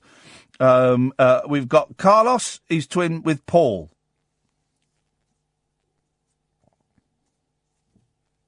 You put it like that, it doesn't actually sound like that good a feature, does it? Uncut, after-hours conversation for the up-all-night generation. The Late Night Alternative with Iain Lee on Talk Radio. We'll get you talking. 0344 499 1000 is the phone number. It'll cost you pennies, free probably for most of you. Speak to Catherine. We'll get Catherine in after midnight and we'll bully her mercilessly. You speak to Catherine, she'll take your name and number and give you a call straight back. You can call in about anything. We've spoken about after I got to meet one of the slightly lesser Beach Boys, Bruce Johnston, but still a thrill for me. And saw the brilliant documentary about Frank Sidebottom today that hopefully is going to be released probably late this year, early next year. And it's great. Celebrating people who are on the fringes that have made your life better. Here's one. My boys took me out for breakfast on Sunday for Father's Day. And I don't remember why, but we got talking. This was great. We got talking about Uri Geller. And I've worked with Uri Geller. I've not seen him for years, but worked with him. And I was telling my eldest, there's a man who claims he can bend a spoon with the power of his mind. Now, I've seen him do it. He's bent a spoon for me. I used to have it. He signed it. I haven't got it anymore. And it was a spoon I gave him, and he bent it. I don't believe he does it with his mind. I think it's a trick. Well, I know it's a trick, but it's a bloody good one. It's a really, really good one. So we were sat there at this park looking up Uri Geller videos on my phone, and my boy was like, whoa. Well, how does he do it? I said, well, he thinks he does it. He claims he does it with the mind. I think it's a trick. Maybe some people think he puts like a little chemical on his fingers and that makes it melt. But I've seen him do it with a spoon I gave him. It wasn't a dodgy spoon, and it looks brilliant. It does when he's there and he's doing it right in front of me, and it starts wobbling. It's mind blowing. So then me and my boy got some spoons. Oh, it was great, and we sat there. Trying to, and I haven't done that. I was 14 the last time I tried to bend a spoon with my mind. I remember me and my friend Wayne was sat backstage at something and for school, and we were trying to bend spoons with our mind. And me and my 8-year-old were sat there stroking these spoons, concentrating and trying to get them to bend. Oh, it was wonderful. It was wonderful. We should get Uri on. Let's get Uri on. I like him a lot. He's potty, he's bonkers, and he's absolutely delightful. I like him a lot. 0344 499 1000 is the telephone. I told you we had him on. We used to get him on Rise, the breakfast show I did. That wasn't the big breakfast. He used to come on quite a lot. And once he had this weird belt on, and the buckle was in like a shape of a gun or something. And I went, Uri, I love your belt. He said, oh, yes, this belt. And he whipped the belt off. He went, look at this buckle. Isn't it beautiful? And if you turn it like this, there's a hole and it turns into a bong. And this was on live TV. He had a bong belt. Flipping stoner. Good evening, Sloop John B. Howdy, Ian. How are you, fella? None of your freaking business. And that is the correct answer. I wanted to call in about people on the fringe. Yeah, go on. Right, well, basically what happened was, over Christmas, the last one gone, I actually interviewed somebody by accident on Instagram who happens to have worked with my all-time hero, The Alchemist, sort of before he was famous. Now, you say before he was famous. Well, The Alchemist hasn't entered my sphere. He sounds like a wrestler. He does sound like a wrestler, but he's actually a hip-hop producer. Okay, fair enough. Yep. All right. And what happened was Mocha was using Instagram for the first time and doing a live. You know, you do the Instagram live thing. He was doing that. Yeah. And what happened was there was a lot of people talking a lot of rubbish, but I was actually asking them questions. And what happened was when everyone peeled off, I ended up having a half-an-hour conversation in which I texted him. Wow. And he replied to me. Wow. But it was the first time I essentially had to interview someone. I wanted to call you about this before because it was quite an emotional experience for me. So it was Mocha you were speaking to. Who is Mocha? Mocha is a Canadian rapper, and he was part of a group called the Swollen Members, which, despite the name, they're not misogynistic, quite the opposite. Okay, wow. And what happened was, the Alchemist always makes a joke, and he says, nerds tell me that I haven't made good music since I worked with the Swollen Members and all this sort of stuff. Yeah. And I interviewed him, and it was a kind of a confusing experience because, well, two things. Firstly, we talked, and then he told me about why he left the Swollen Members after I asked him. Yeah. But it was like I'd asked a bad question. I had to apologise, and he said it was fine. Oh. But then he gave me. I asked him about The Alchemist, and I sort of was fumbling, and he said, "Cool down, dude. What are you trying to ask me?" And he did that thing where he called him by his real name. Yeah. He went, "Oh, you're asking me about Daniel." And I sort of went, oh, my God. Uh-oh. You know, it was incredible. But he told me something, and I can't actually say it on air. I don't want to. No, then don't break any confidences then. Yeah, but it was something so unbelievably juicy that it was just an incredible experience. I was going through quite a low period in my life at the time. Yeah. And it was just something He gave you some juice to keep you going. Yeah, but it wasn't anything bad. It was actually something quite positive. But but one of the most amazing things was as our thing was coming to an end, he sort of was like, "Look, can I go to bed now?" And I said to him, "Listen, I'm sorry to have asked you about The Alchemist. You know, I'm just a huge fan." He was like, "Mate, I can tell, and I get it all the time. You know, it's like if someone asked you about Mackenzie, it would be one of those things where you go, well, you know, you're not really asking about me here. You're asking about him, but we were friends." You know, at a certain point and whatnot, and sometimes it was just an amazing thing. But I realised that with interviewing, it's a tough thing. And what I wanted to ask you, Ian, was how do you keep your cool, man? Sometimes when you're dealing with someone like that means a lot to you. Well, here's the thing: when I met Bruce Johnston on Saturday, I didn't keep my cool, and I gushed, and I just laughed. And I said to him, man, I flipping love you, brother. I kept calling him brother. I love you so much, brother. I think you're brilliant. Because I thought, I'm going to have 45 seconds with this bloke. I'm never going to see him again. I'm just going to gush. I'm going to gush. And I did. And we had about a minute and a half, actually. And it was just, he wasn't interested in me. He was interested in Catherine, who's an attractive young woman. Of course he wasn't interested. I can't blame him. No, I don't blame him either, but I just went, That's why I'm calling on Thursday again. There we go. Here we go. Sometimes there are very few that faze me, but when they do, I kind of just enjoy being fazed, you know, because it's. I was shaking. Shaking like afterwards. I couldn't believe it. And I have just one last question, and then you can cut me loose. Okay. I heard a Monkey song, Pleasant Valley Sunday. Yeah. It is one of the best songs I've ever heard, mate. What is an entry-level Monkeys album? Because I loved it. I don't know if you've heard of this one. It's called The Monkeys' Greatest Hits. No. Come on. No. I'm not that much of a musical idiot, dude. Get in there. Get a Monkey's Greatest Hits. Yeah, but the thing is, I saw Head years ago in I've got to be careful how I say this, in a somewhat altered state. Yeah. I watched it when I was tripping. I don't know if that's what you mean. Yeah. Okay. We don't encourage, we don't condone, but I did, you know. It's a film that was written by the Monkees and Jack Nicholson while they were all on acid, so in for a penny. And I did, and someone showed it to me on a VHS, and I watched it for the first time recently again after that. Some period. film, huh? Some film. Yeah, it's great. But come on, the greatest hits is a bit crappy. What's the entry level album? What's a good album? If you ask me about the Beastie Boys, I'll tell you the album to get into straight away. I wouldn't say great. All right. Well, all right. Pisces, Aquarius, Capricorn, and Jones. Done. There you go. Thank you, man. Take care.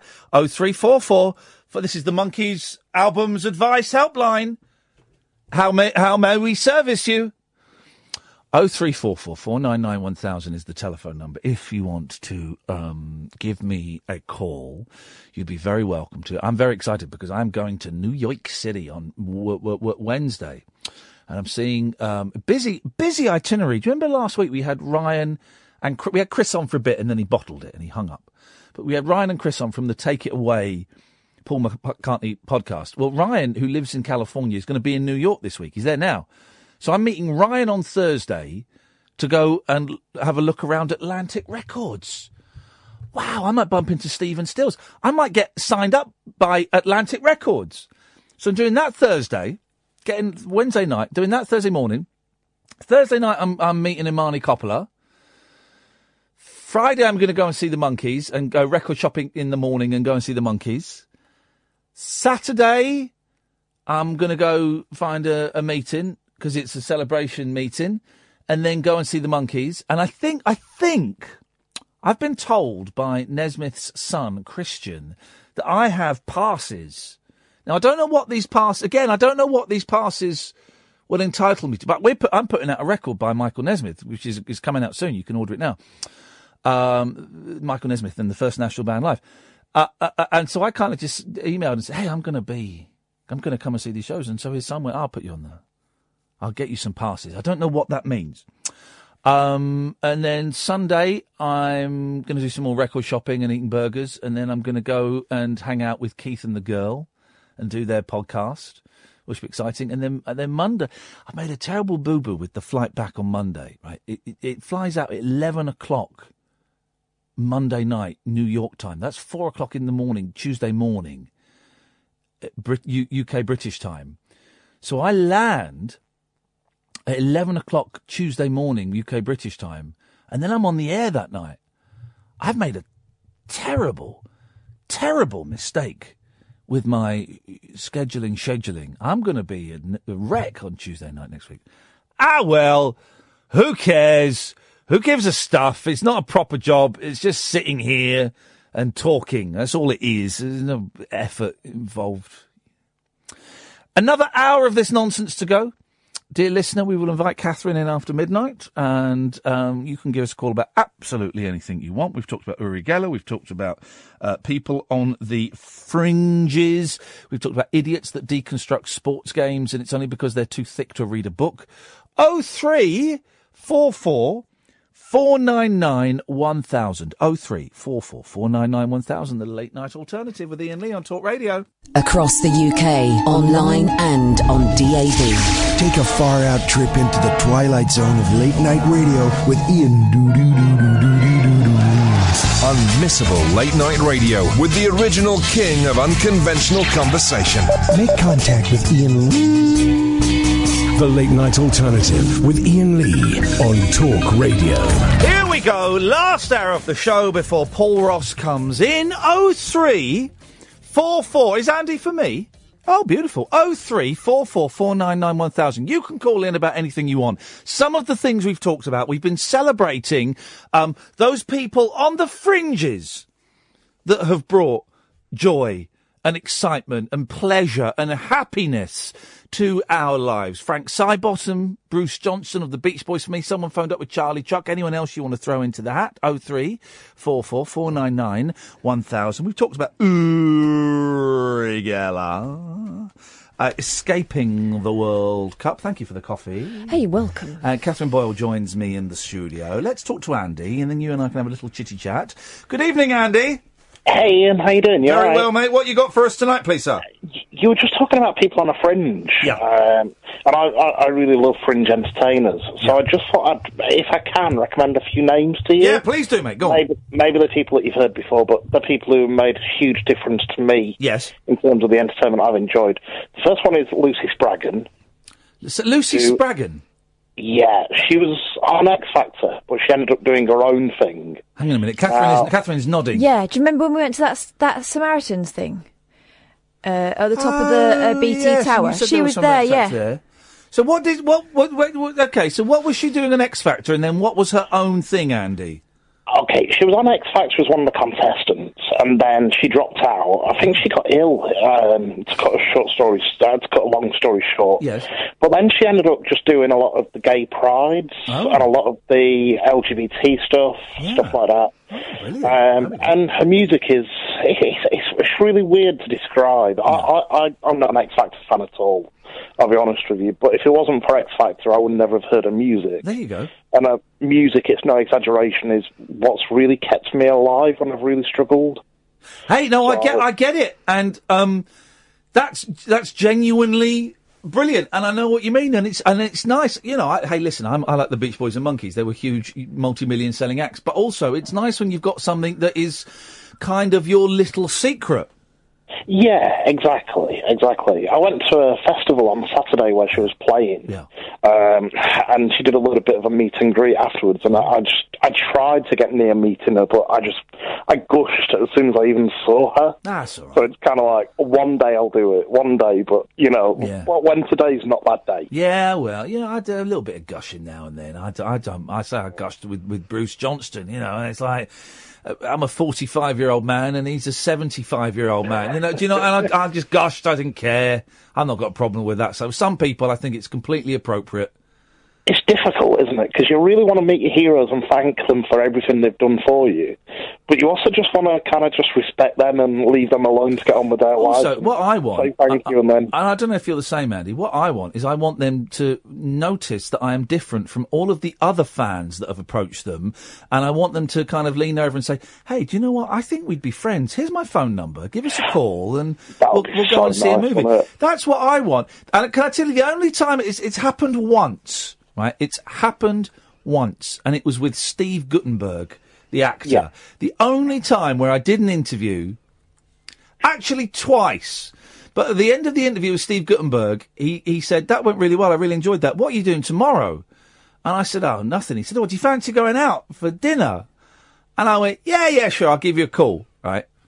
Thinking, oh, he's just being polite. But then we went out for dinner the next night. It was incredible. That is so cool. Yeah, it was cool. That's the only time. Everyone else like, yeah, whatever. Jog on, buddy. Because I'm a bit of a... When there's somebody that I really admire, I'll reach out to them through Facebook, and I'll just say, I hope you don't mind me taking your time up, but I just wanted to let you know, you know, that I'm a fan. And that brings me on to the next person that I'd recommend, who's Matt Ricardo. How do I know? I know that name. How do I know that name? Matt Ricardo was, he was in an advert a short while ago, and he's been on the Jonathan Ross show and whatnot. Yes. He's the only person in the UK who can do the tablecloth trick, where you whip the tablecloth off, but then he puts it back on. He puts the tablecloth back on under the crockery? Yeah. At speed or slowly? At speed. Shut up, man. It's incredible. I promise you, you've never seen anything like it. I know Catherine's miming it. I know what the tablecloth thing is. You whip it out. Yeah, I'm just imagining how you would zip it back up.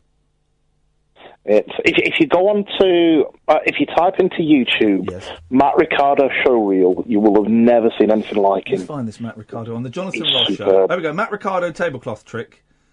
Right, Matt Ricardo. Right, let's go. Former heavyweight world champion. Oh, those idiots at talkSPORT. Even the news is about sport. Right, introduce you to Mr. Matt Ricardo. Hang on, right, so here's Matt Ricardo.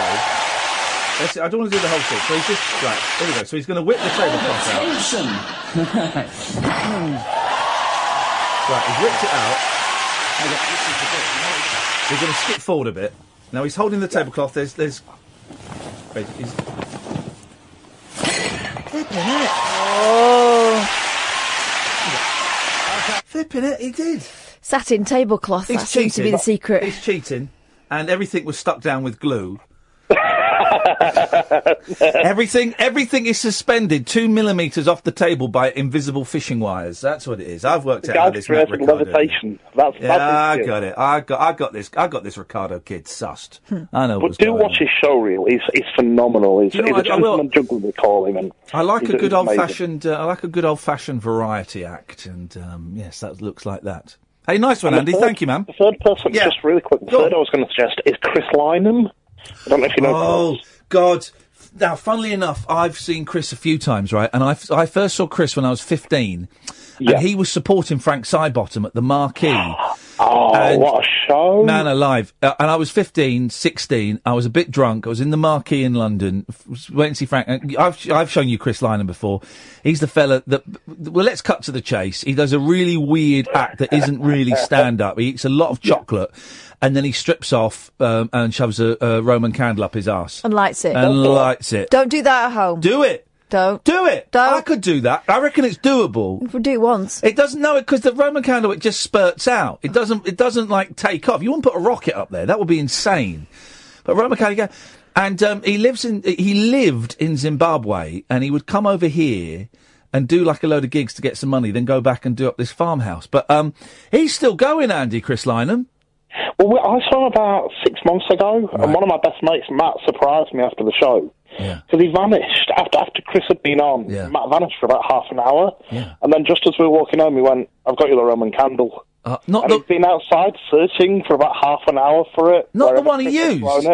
Yeah, the one he used. Blimey. So it's an unusual souvenir, but it's something that I'll always treasure. I'm going to cut you off now, Andy. Wash your hands. Dirty boy. Dirty boy. Filth. Let's go to Paul. Good evening, Paul. Evening, both. How you doing? Yeah, good, thanks, man. What you got? Good. Yeah, I was just talking about those fringe characters who've had like a big impact on your life. Yeah.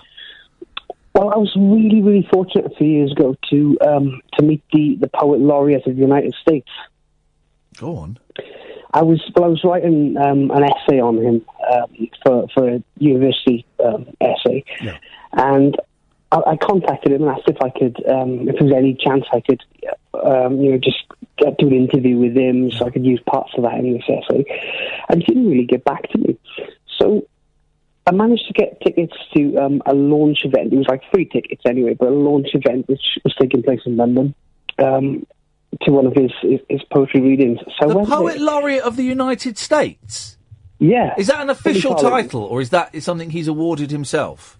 No, that's the official title. Wow. It's not quite as prestigious as the Poet Laureateship in the UK, because ours has gone on for far longer. And ours last 10 years. Yeah. So our current Poet Laureate is Carol Ann Duffy. Yeah. He says in the US. I knew it was a woman, but I couldn't have named her. In the US, it lasts for like 2 years, but it's still a great honour. And also, their version of the language is rubbish compared to ours. And also, they call them poems. Yeah, they call them poems. And if your name is Graham, they'll call you Graham. So it'll be poems by Graham. Or Craig's poems. Craig's poems. They do indeed call them poems. Well, he's a New Yorker. He is, right? He's a really nice guy, Billy Collins. Anyway, so I went to this reading, and I said to him, look, I emailed you a couple of weeks ago. Is there any chance I could possibly have an email interview conversation when you get back to the US? Yeah. And he was like, "Yeah, that's okay." I think he's a bit shocked because obviously I come from South Wales to London and met him there. Yeah. But yeah, he was really good. And he signed some books. He called me like a gentle researcher and so on.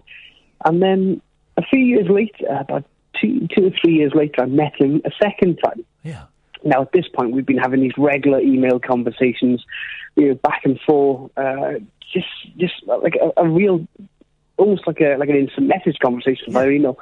And I met him at the Ledbury Poetry Festival. I went to watch him there, and there was a massive queue of people waiting for him to have books signed and so on.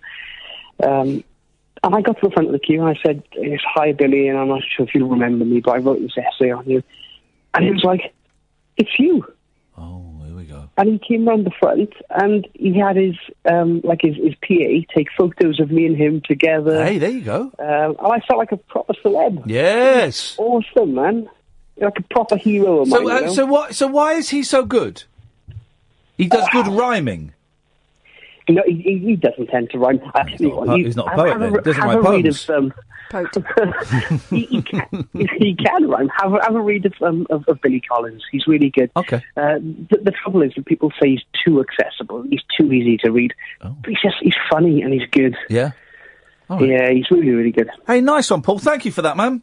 All the best, both. Cheers, my dears. Ta-ta, ta-ta. I like this. This is a nice one. It's celebrating people on the fringe that we probably won't have heard of, or we might have done, but they mean something to you. They have in some way made the painful, miserable existence we have on this bit of rock that's spinning through space, have made it slightly more bearable, if only for a few seconds. 0344 499 1000. Hemo, stay there. We'll come to you next. This is the Late Night Alternative on Talk Radio. The Late Night Alternative with Iain Lee on Talk Radio. 0344 499 1000. Monday to Friday, 10 o'clock. Whatever. Let's go to Hemo. Good evening, Hemo. Howdy doody. Howdy doody and deedly doodly. Mine is one of these fringe things as well. Yes. It's just like every Christmas I get reminded of one. Basically, whenever I'm feeling down at Christmas, and I put on that song "Merry Xmas, Everybody," and I'm reminded of the great fringe that is Dave Hill's Fringe.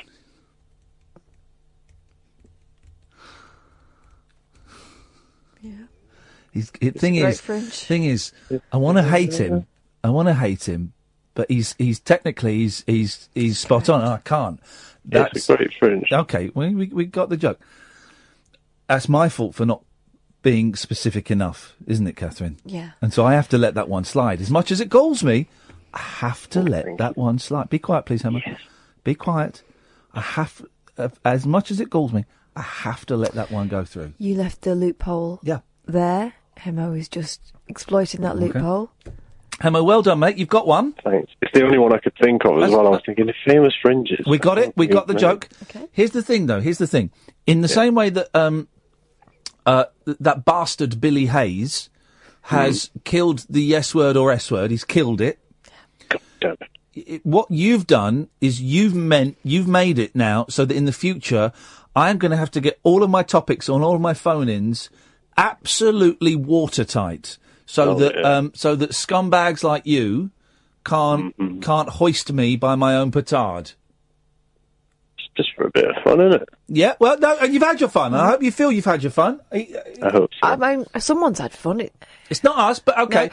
But what that means is from now on, all of my topics are going to be really, really specific and less vague and airy-fairy because of you. Okay? Good. Okay. So thanks. Go Trump. Brexit. Okay. Thank you for calling. No, love you. There we go. What a horrible human being. He says he loves us, but how could he? How could love hurt that much? So I'm here tonight, I'm here tomorrow night, and I'm not here Wednesday, Thursday, Friday, and next Monday. Catherine's here. I'm here all the time. You're hosting it? Yeah. Are you giving us any clues as to what we can expect, or are you just going to wait and unleash it all on Wednesday? I don't know yet, so there's no point. You're going to say who's helping you out? Shall I? It's up to you. It's your gig, man. I'm not fussed either way. Well, it's exciting. Oh, that reminds me. You know who's coming in tomorrow? Oh, Sir Tony Robinson. Sir Tony of Robinson. Yeah, Tony Robinson's coming in tomorrow night. He'd forgotten. Who'd forgotten? Tony. I just got a message back going, I forgot. Yeah, okay, yeah. Well, you'd forgotten. No, he'd forgotten. No. You'd forgotten. You thought he was coming tonight. No, for a moment I did, but you then always, I remembered. The last 3 guests we've had, you've gone like 10 minutes into the show. Oh, we've got a guest. That's not true. Yes, it is true. No. Go on. No, the last 3 guests we've had. I've organised. So don't tell lies. Okay, right, but the ones you organised, you did. So, here's a tweet from Barbara. Ian, does the name Phil...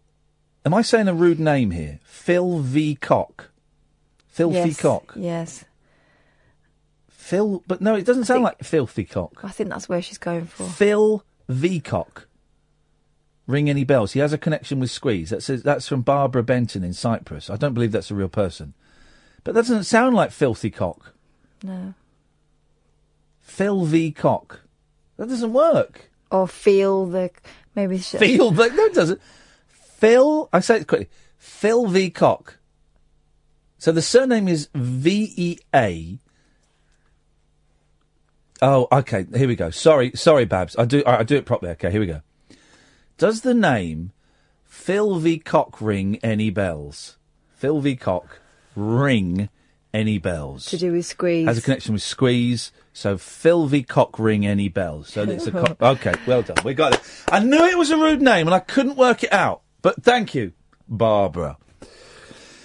So, yeah, do you want to say who's coming in on? Yeah. Go on then.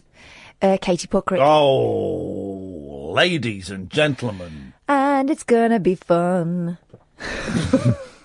Let's not get carried away, Catherine. It is. It's totally going to be fun. So Catherine is hosting, and Katie Puckrick is co-host. Yes. And the only reason that Catherine has asked Katie to co-host is because she's hoping that she can trick her into being her friend. I think we're already friends. Oh, no, really? Wowzers. Yeah, we've been texting. Have you? Yeah. It's exciting. It's the only time I'm going to listen back to the show. I can never listen to the shows when I'm off. I listened to a little bit of the last time Tommy stood in for me, just because I was driving back. I'd had the kids in the car. We'd been to see the Bare Naked Ladies. That was it. And we were driving back, and I thought, I'll have a little listen. And then I texted the boss saying, this is good, but Catherine's obviously, the star out of these two. Give her own show. And that is what the ultimately has driven us to this madness of you actually having your own show. I know. It won't last. Of course it won't. How could it? Well, you're doing it for these four, and then you're doing it in August when I'm off as well, aren't you? I think so, yeah. Unless you kill somebody. I mean, dies. Things could happen between now and then. The last time you did a show, it was unlucky that someone passed away, so the chances of it happening a second time were very slim, but yet they did. So if it happened a third time this time, it'll be very unlucky. Yeah, just be a bit more careful with my nunchucks. But usual, but phone call, people can call in. Usual stuff. You can ring in about what you want, but instead of talking balls to you, yes, we'll be talking balls to Katie Puckrick. You can watch it on my YouTube channel, youtube.com/Iain Lee. Your Twitter feed, your Periscope feed. Yeah, is Flipping Kath. Flipping without a G, Kath with a K, Flipping Kath on Twitter. On Twitter and on Periscope. You'll be able to watch it there. Yeah. And, call in and... It's going to be fun. Here's the thing. Catherine is a lot more miserable than...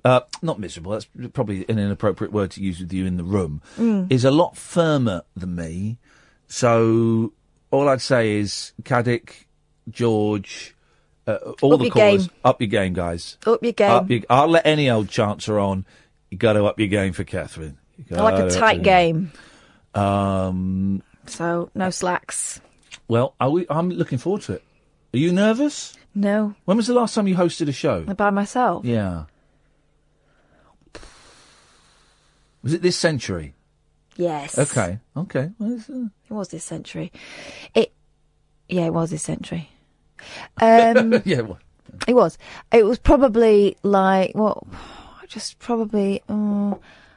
just had my eldest maybe, so 2008. Wow, man. 10 years. It's nuts, isn't it? I think you're brilliant. I've always thought you're brilliant, so I think it's great. Thank you, but something happens when you have babies. All of a sudden, you're invisible to bosses. Yeah. I think there is an element of truth in that. For and people assuming that it's all too much for you, and you think, do you know what I deal with? When we were at the BBC, which is where me and Catherine met at a local radio station, the amount of Iain...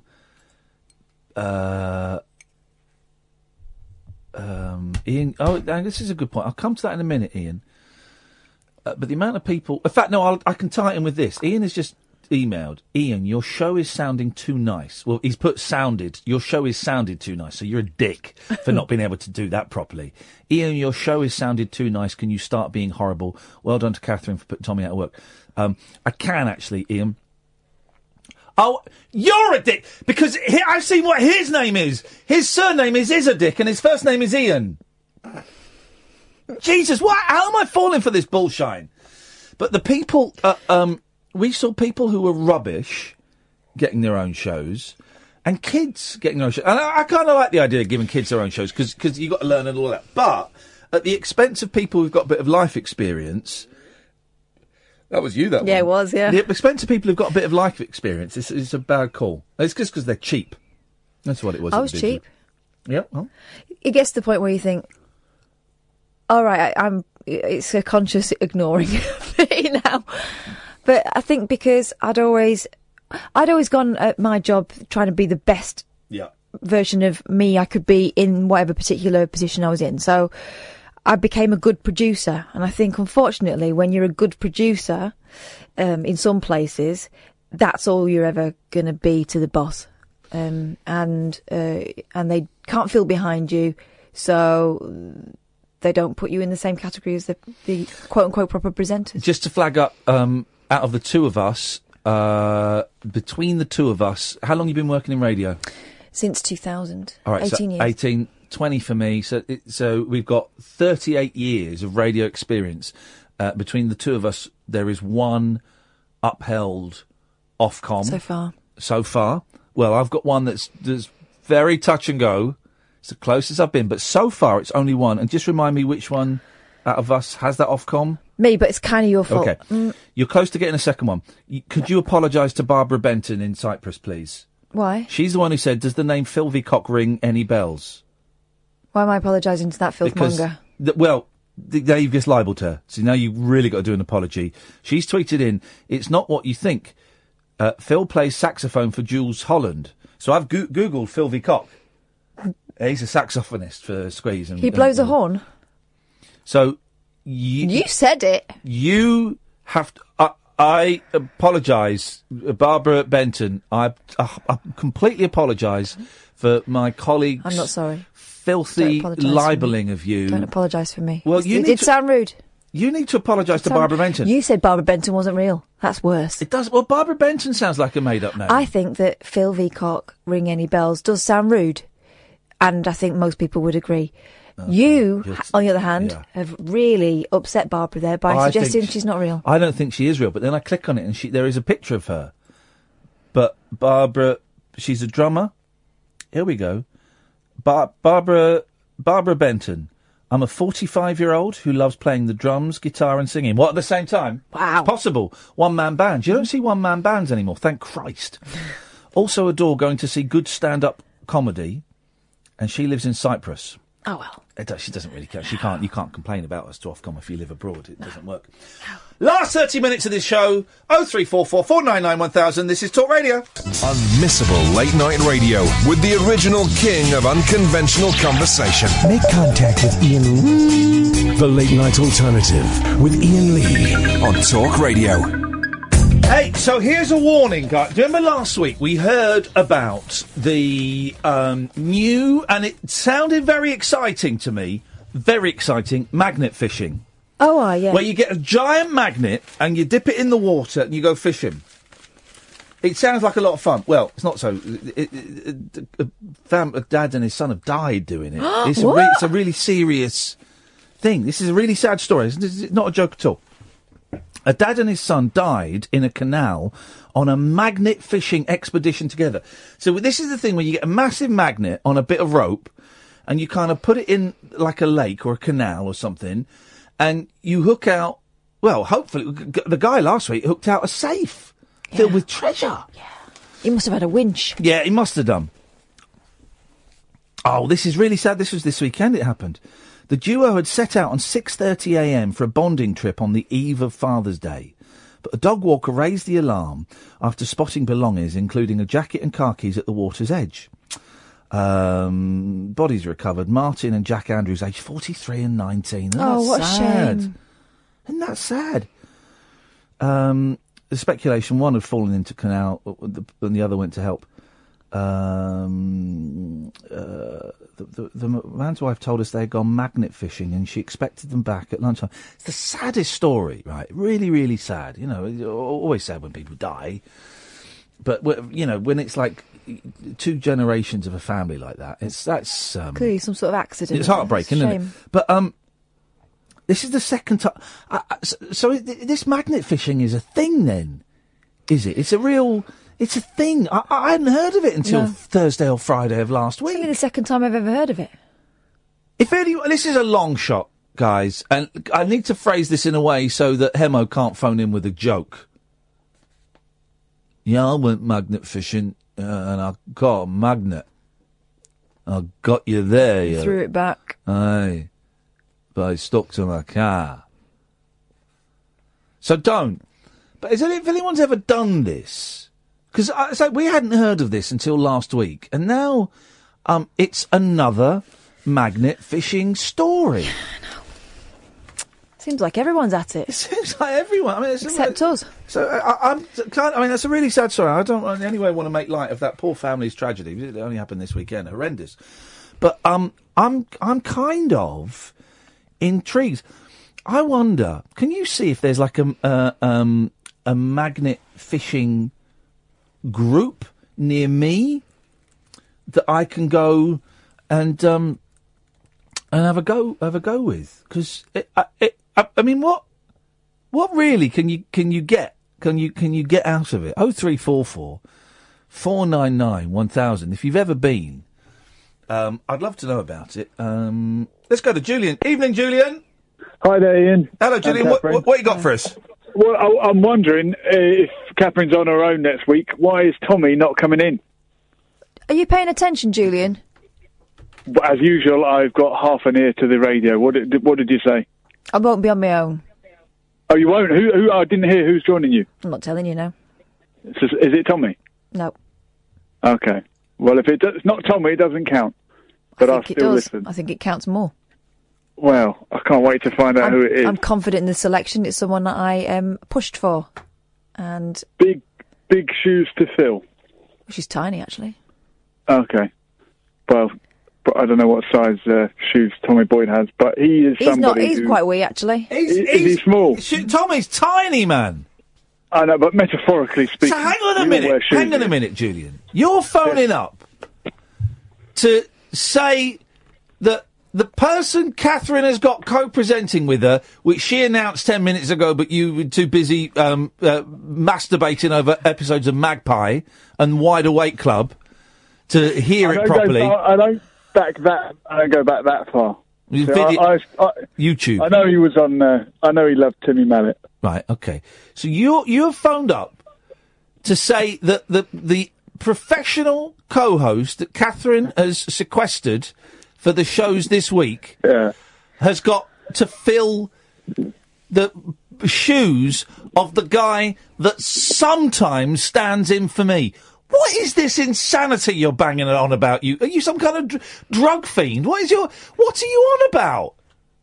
Well, I phoned up because I thought she was on her own. I didn't know that she had someone else, and whoever it is, I hope he or she does a great job. It's a lady, apparently. She.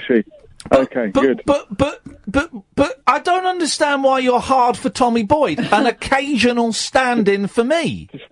Well, like you said about your music earlier on, that it takes you back to when you were 15. Okay. I was listening to Tommy Boyd when I was 15. Okay. I guess that's what it is. I get it. It's a sexual thing. Okay, I get it. That makes sense, Julian. Thanks very much indeed. Julian, seriously, man. You're not even listening. No, and every time. So did he just listen to my show, hoping that I won't be in and that Tommy Boyd will be in? That's the only reason he's listening. Wow. Every night disappointed. Every night. Good evening, Simon. I for one, am glad that Tommy's not sitting in because I just don't think he's a patch on this show. Tommy's great, and I don't want to diss Tommy, but also I don't want people phoning up dissing my friend and her choice of co-host because I'm not having. No, well, I'm quite looking forward to the Kath show. Yeah. So look, I want to tell you about this little present I got when I was a kid. Here we go. It was a Christmas present. Yeah. I'll never forget it. So it came in a box, and at the beginning, before you sort of put it together, it looks like a board game. Yeah. And you sort of take the box apart, and there's like this cardboard thing that you've got to move in a certain way and sort of bend these flaps out and put it together and construct it. Like Nintendo Labo? Yeah, that sort of thing, yeah. and it ends up like a tube thing that you sort of put on the ground. Yeah. And you've got a couple of bits of wood in there, a couple of sticks and some string. And basically, it's magnetic fishing. Is that what we're talking about? I knew he was going for a joke, It was but I just thought too it'd be a funny elaborate, one. wasn't it? I thought it would be a funny joke. I'll try again. No. Don't bother, mate. No. Just stop. Hey, so we went and saw 2 films today. One was brilliant, one was boring. Sad that as well, because it could have been great. Could have been great. I enjoyed a bit of it, but it was the first 40 minutes was very dry. So we saw the Frank Sidebottom film, which is great, right? Which is really, really It's good. called Being Frank. Yeah, and Steve Sullivan directed it. I think it's going to be a big film, right? Which is great. And then we had some time to kill, so we thought we'd go into town and we'd see the documentary about Studio 54, the New York nightclub from the late 70s, right? And it was, famously very decadent, sexually open, a lot of drugs going around. Boobs out. But a lot of boobs out, a lot of beautiful young gay men and beautiful young and old horny women. It was, Horses. Horses. But it went half boring, wasn't it? Oh, man, I feel like I was doing their books. It really was dull. But here's the thing that got me, right? So I bought a cup of coffee, and we shared ham and cheese toasty. Oh, yeah. And I bought Kath a glass of wine. The glass of wine was £10. It's an outrage. £10? Yeah. For a glass of, Sauvignon Blanc or whatever. Yeah, it was nice, though. But it wasn't £10 nice. And I'm thinking, you can buy a bottle of wine in Tesco's for a £5. Next time what we do is we nip into a Tesco Extra, get a bottle and a straw. Yeah. £10 for a glass of wine. That's outrageous. I mean, even bearing in mind London prices, that is an extraordinary amount. Because I haven't bought booze for years and years and years, right? And £10. I saw it come up on the till. And I thought, bloody hell, that's outrageous. Is that? Then we had a glass of wine at the restaurant, and that was £8. Yeah. That still felt a little bit cheeky for me. 0344 499 1000 is the telephone number. Last 20 minutes before Paul Ross comes in and does his thing. This is the Late Night Alternative with Iain Lee and Catherine Boyle on Talk Radio. The Late Night Alternative with Iain Lee on Talk Radio.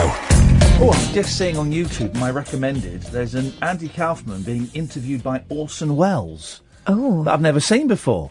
Oh, we'll have some of that. We'll have that. I'm not going to bed tonight. We'll have some of that. Here's exciting news, and I was wondering when this was going to happen. 0344 499 1000, by the way.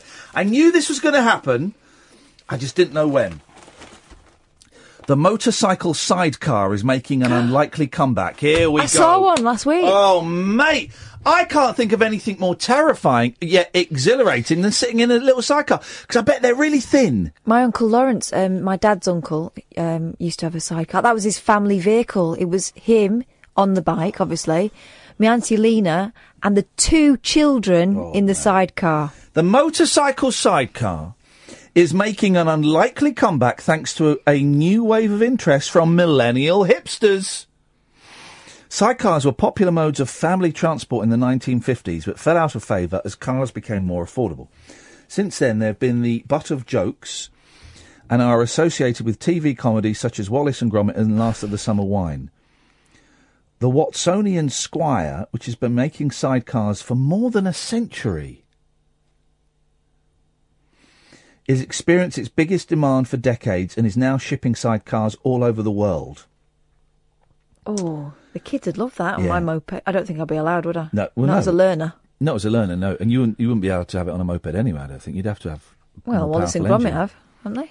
No, well, they have it on a motorbike. Do they? Yeah, and they're made out of plasticine. There is that, yes. The Watsonian boss Ben Matthews has been taken aback by the boom in business. Boss Ben Matthews has been taken aback by the boom in business.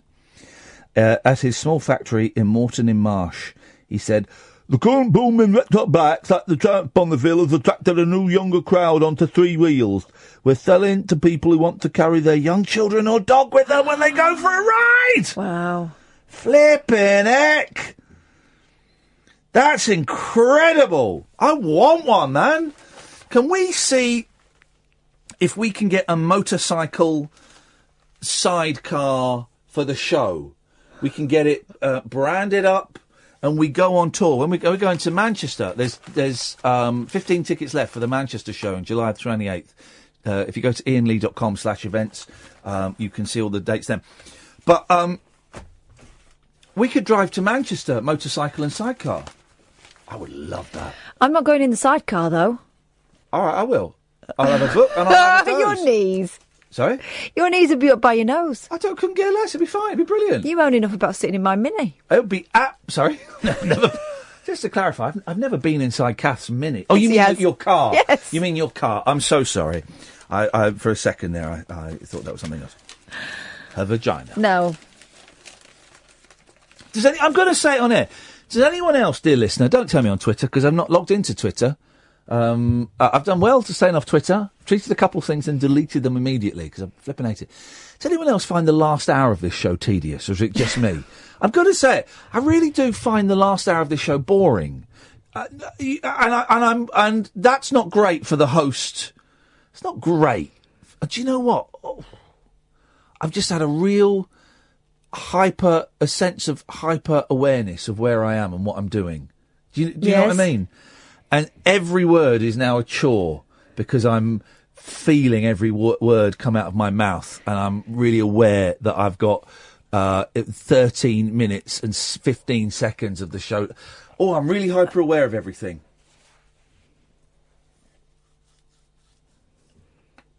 Maybe that guy was right about us being in the Truman Show, and I've...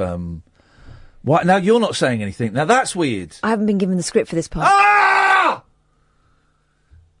Oh, God! I'm sent here to, I'm that woman in the Truman Show that keeps him in the show and stops him from going to the walls and pushing through them. That's my job. Oh, I feel a bit funny now. But I do find the last hour just a bit boring. I don't know why. I don't know why. I feel I can do better. I know I can do better, and I don't quite know what. I think that it's this is a hard shift to do long term, and I think that you are due a holiday. But I'm not really away for long. I should have taken more time. Anyway. Experts decode what your pet is trying to tell you. Oh. Barking, whining, or growling, or dragging their arse across the floor are all ways for dogs to get their message across. Now scientists say they have strong evidence that man's best friend also uses gestures to communicate with us. Mm-hmm. One of the first systematic attempts to decode canine language has been conducted by the University of Salford. Researchers signed up 37 dogs, so it's a big old survey, whose owners filmed their everyday movements for the team to analyse. Rolling over, lifting paws and jumping were among the 19 gestures examined. Asking to be scratched, for a door to be opened, a toy to be fetched and for meals to be served were some of the requests the scientists believed they were making. Unsurprisingly, dogs have many ways of indicating they want food, including jumping, turning their head, lifting a paw, rubbing their nose and licking. The study, published in the journal Animal Cognition. The journal Animal Cognition. What's that about? No. Also said different dogs use different signals for the same request. For example, a dog might roll on their back or nose their owner's leg when asking for their tummy to be scratched. The researchers said, our study exposes impressive gesturing abilities in a non-primate mammal. Dear God. I need to call it in again. Look. So here's what the gestures actually mean. Okay. Right, you got to guess what it is. Roll over. Tickle my tummy. Yeah. Well, that's what I do. Yeah. Head under. Head under? Head under. Get me my toy. Oh. Head forward is scratch me. Hind leg stand. So that's that. Yeah. Pay attention to me. Play with me. Head turn. Going out? Get me that. Shuffle. Itchy bum. Scratch me. So, yeah, what's a shuffle? How does a dog shuffle? Hey, I'll tell you what I did for my youngest yesterday. We were off to a party, and we had to walk. We walked a bit of the way. And this is what you need to do, everybody. He started skipping. Oh, yeah. Beautiful. So I started skipping. I haven't skipped in years. Just skipping along. It was incredible. Go faster than walking. You And go it's a not lot faster, not much not more as tiring effort. as jogging. And it was fun. It was fun. Back leg up. Scratch me. Paw hover. Get me my toy. Crawl under. Get me my toy. Flick toy, which is my nickname at school. I'm hungry. Jump. I'm hungry. Paw reach. High five. No. Give me that. Nose. Scratch me. Lick. Scratch me. Put the front paws on. Open it. Paw rest. What's a... Get me my toy. Head rub. Get me my toy. Chomp. Play with me. Paw tap. Give me my toy. So basically, a dog is asking either for you to get the toy or feed them. Well, there's none of the things that I've seen dogs do in there, like sniffing at your crotch. Yeah, licking their lipstick. God. Humping someone's leg. My friend's dog used to have a real thing about leather. So if someone was wearing a leather jacket, it used to go absolutely ballistic, and it would be humping them. Wow. And he went somewhere once with a leather sofa, humped that. Ay, ay, ay. And did he... Finish, yeah. He finished? There was dog spaff on the leather sofa. Yeah, he managed to find a groove in it. Wow. You know, where the cushions meet the... So dogs... That is... I don't know what it was about the leather, but he certainly had a fetish. I get it. Musky. Yeah, I get it. I would. I'd if I was left in a house on my own, or people were sort of at the other end of the room, and there was a leather sofa, I'd hump it. But dogs... Yeah. I remember the moment when I realised that dogs weren't necessarily, you know, nice, sweet things like... Yeah. In The Lady and the Tramp, and they were mucky. I hate dogs. They're horrible creatures. The worst creatures in the world. We were at my mum and dad's friend's house. Yeah.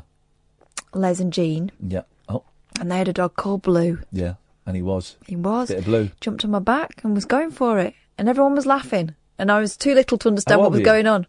I was probably about 6. That's abuse. You were sexually abused by a Blue. dog. I know. While your family looked on and laughed. in a circle and laughed. Yeah. That explains so much. They were like, "Oh, give over, Blue. Give over." Did he penetrate? He didn't penetrate you. No, of course he didn't. Well, you say that. I don't know. I was sitting down. You just were going for my back. What's sexy about your back? And your parents were cheering him on. They were laughing. Wow. Dirty that old explains Blue. a lot. That explains a lot. Dirty old Blue. No. It's horrible, isn't it, when you're a kid and you realise that dogs are dirty? Oh, I honestly, I hate dogs. They should all have their balls chopped off and their wombs cut out. That's what happens. Is it their wombs? Yeah, it is. Yeah, that's what happens. They can do it keyhole surgery now. So can they? Yeah, they can. What, like a ship in a bottle reverse? Yeah, as soon as their sexual organs are removed, and come and talk to me about dogs. If only there was a way to breed them without their sexual organs intact. Like you make seedless grapes. Yes. If they could make dogs without genitals and reproductive How would you? organs. You'd have to release the urine somehow. Maybe a plug. You could pull out. What are you talking about? If they've got no genitals, Well, how are they going to do a wee? A dick. That's a genital. That's not a dick. Isn't a genital. A ball is a genital. A dick is not a genital. Dick is a class A genital. Goodness sakes, woman! No, you don't know anything Of course it is. You don't know anything about biology. A penis is not a genital. Of course it is. Right. So when people have been when men are castrated, they can't pee.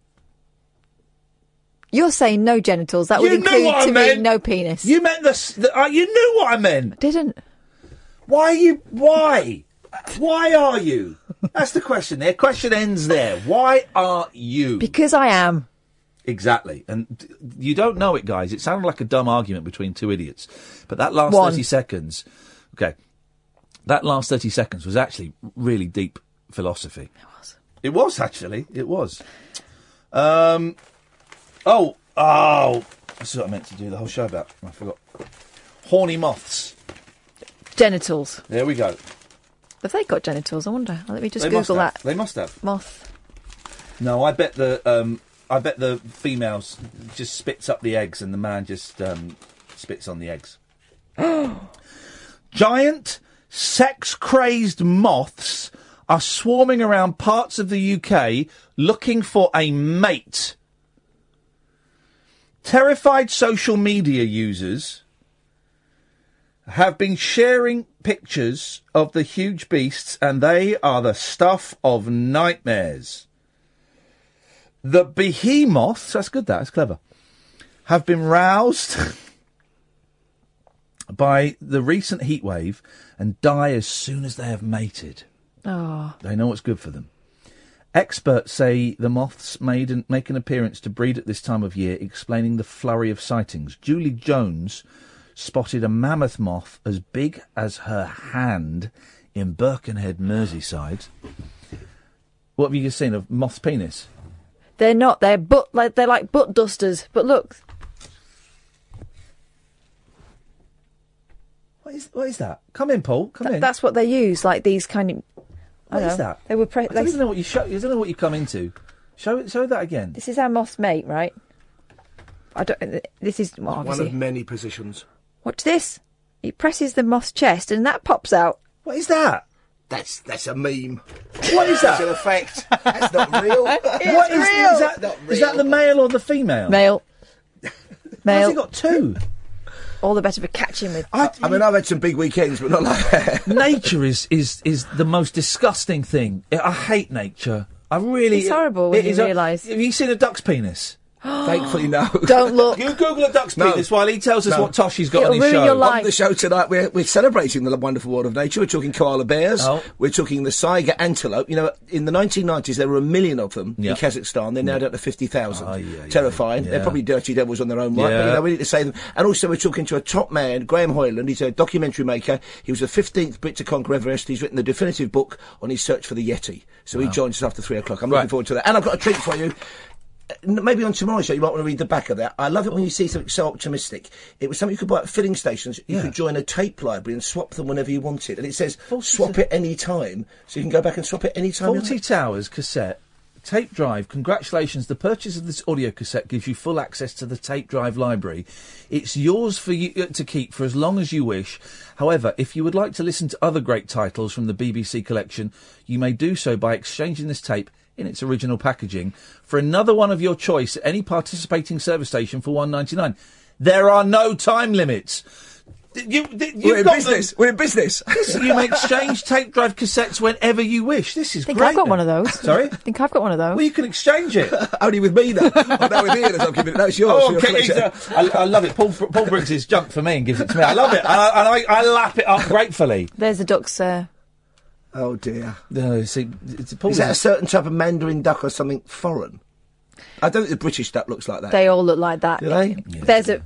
He doesn't want to see a duck's penis. Corkscrew. You're now trolling him in person. I know, that's really icky. I will never throw bread at those guys again. So all of that and more. And, you know, I've got a 10.5 stone St Bernard rescue dog. Yeah. Who has been done, neutered. Oh, yeah. And he got close to a duck about 3 weeks ago, deeply embarrassing. I was walking by the Grand Union Canal, Uxbridge Canal, right along the side, and he stopped and he started looking in the water. Now, I've come out, I've got the shorts on, hot day, I thought I'd have a crafty pint on the way back, lovely pub on the side. Beautiful. Koi Cup. He looked, and I think his reflection hypnotised himself, and he went head over tail into the canal. Oh, wow. I threw my phone out the pocket, jumped in, of course you sink up to your knees in ooze and filth, hoiked him out, got him outside, he then shook all over me, stank. No, I still don't know why he just fell in the canal. Wow. Just toppled in. Wow. Oh, and you went in after him? No option. Oh, but mind you, because he weighs 10.5 stone, lifted it, and there's people in kind of luxury apartments on the other side laughing hysterically at my plight. course they were, mate. I'm surprised it's not been on social media already. All of that is coming up. I slightly twisted my neck. I might need a brace. Got one in the boot in the car. All of that is coming up after 1. We'll be back tonight at 10. Until then, from us, ta-ta!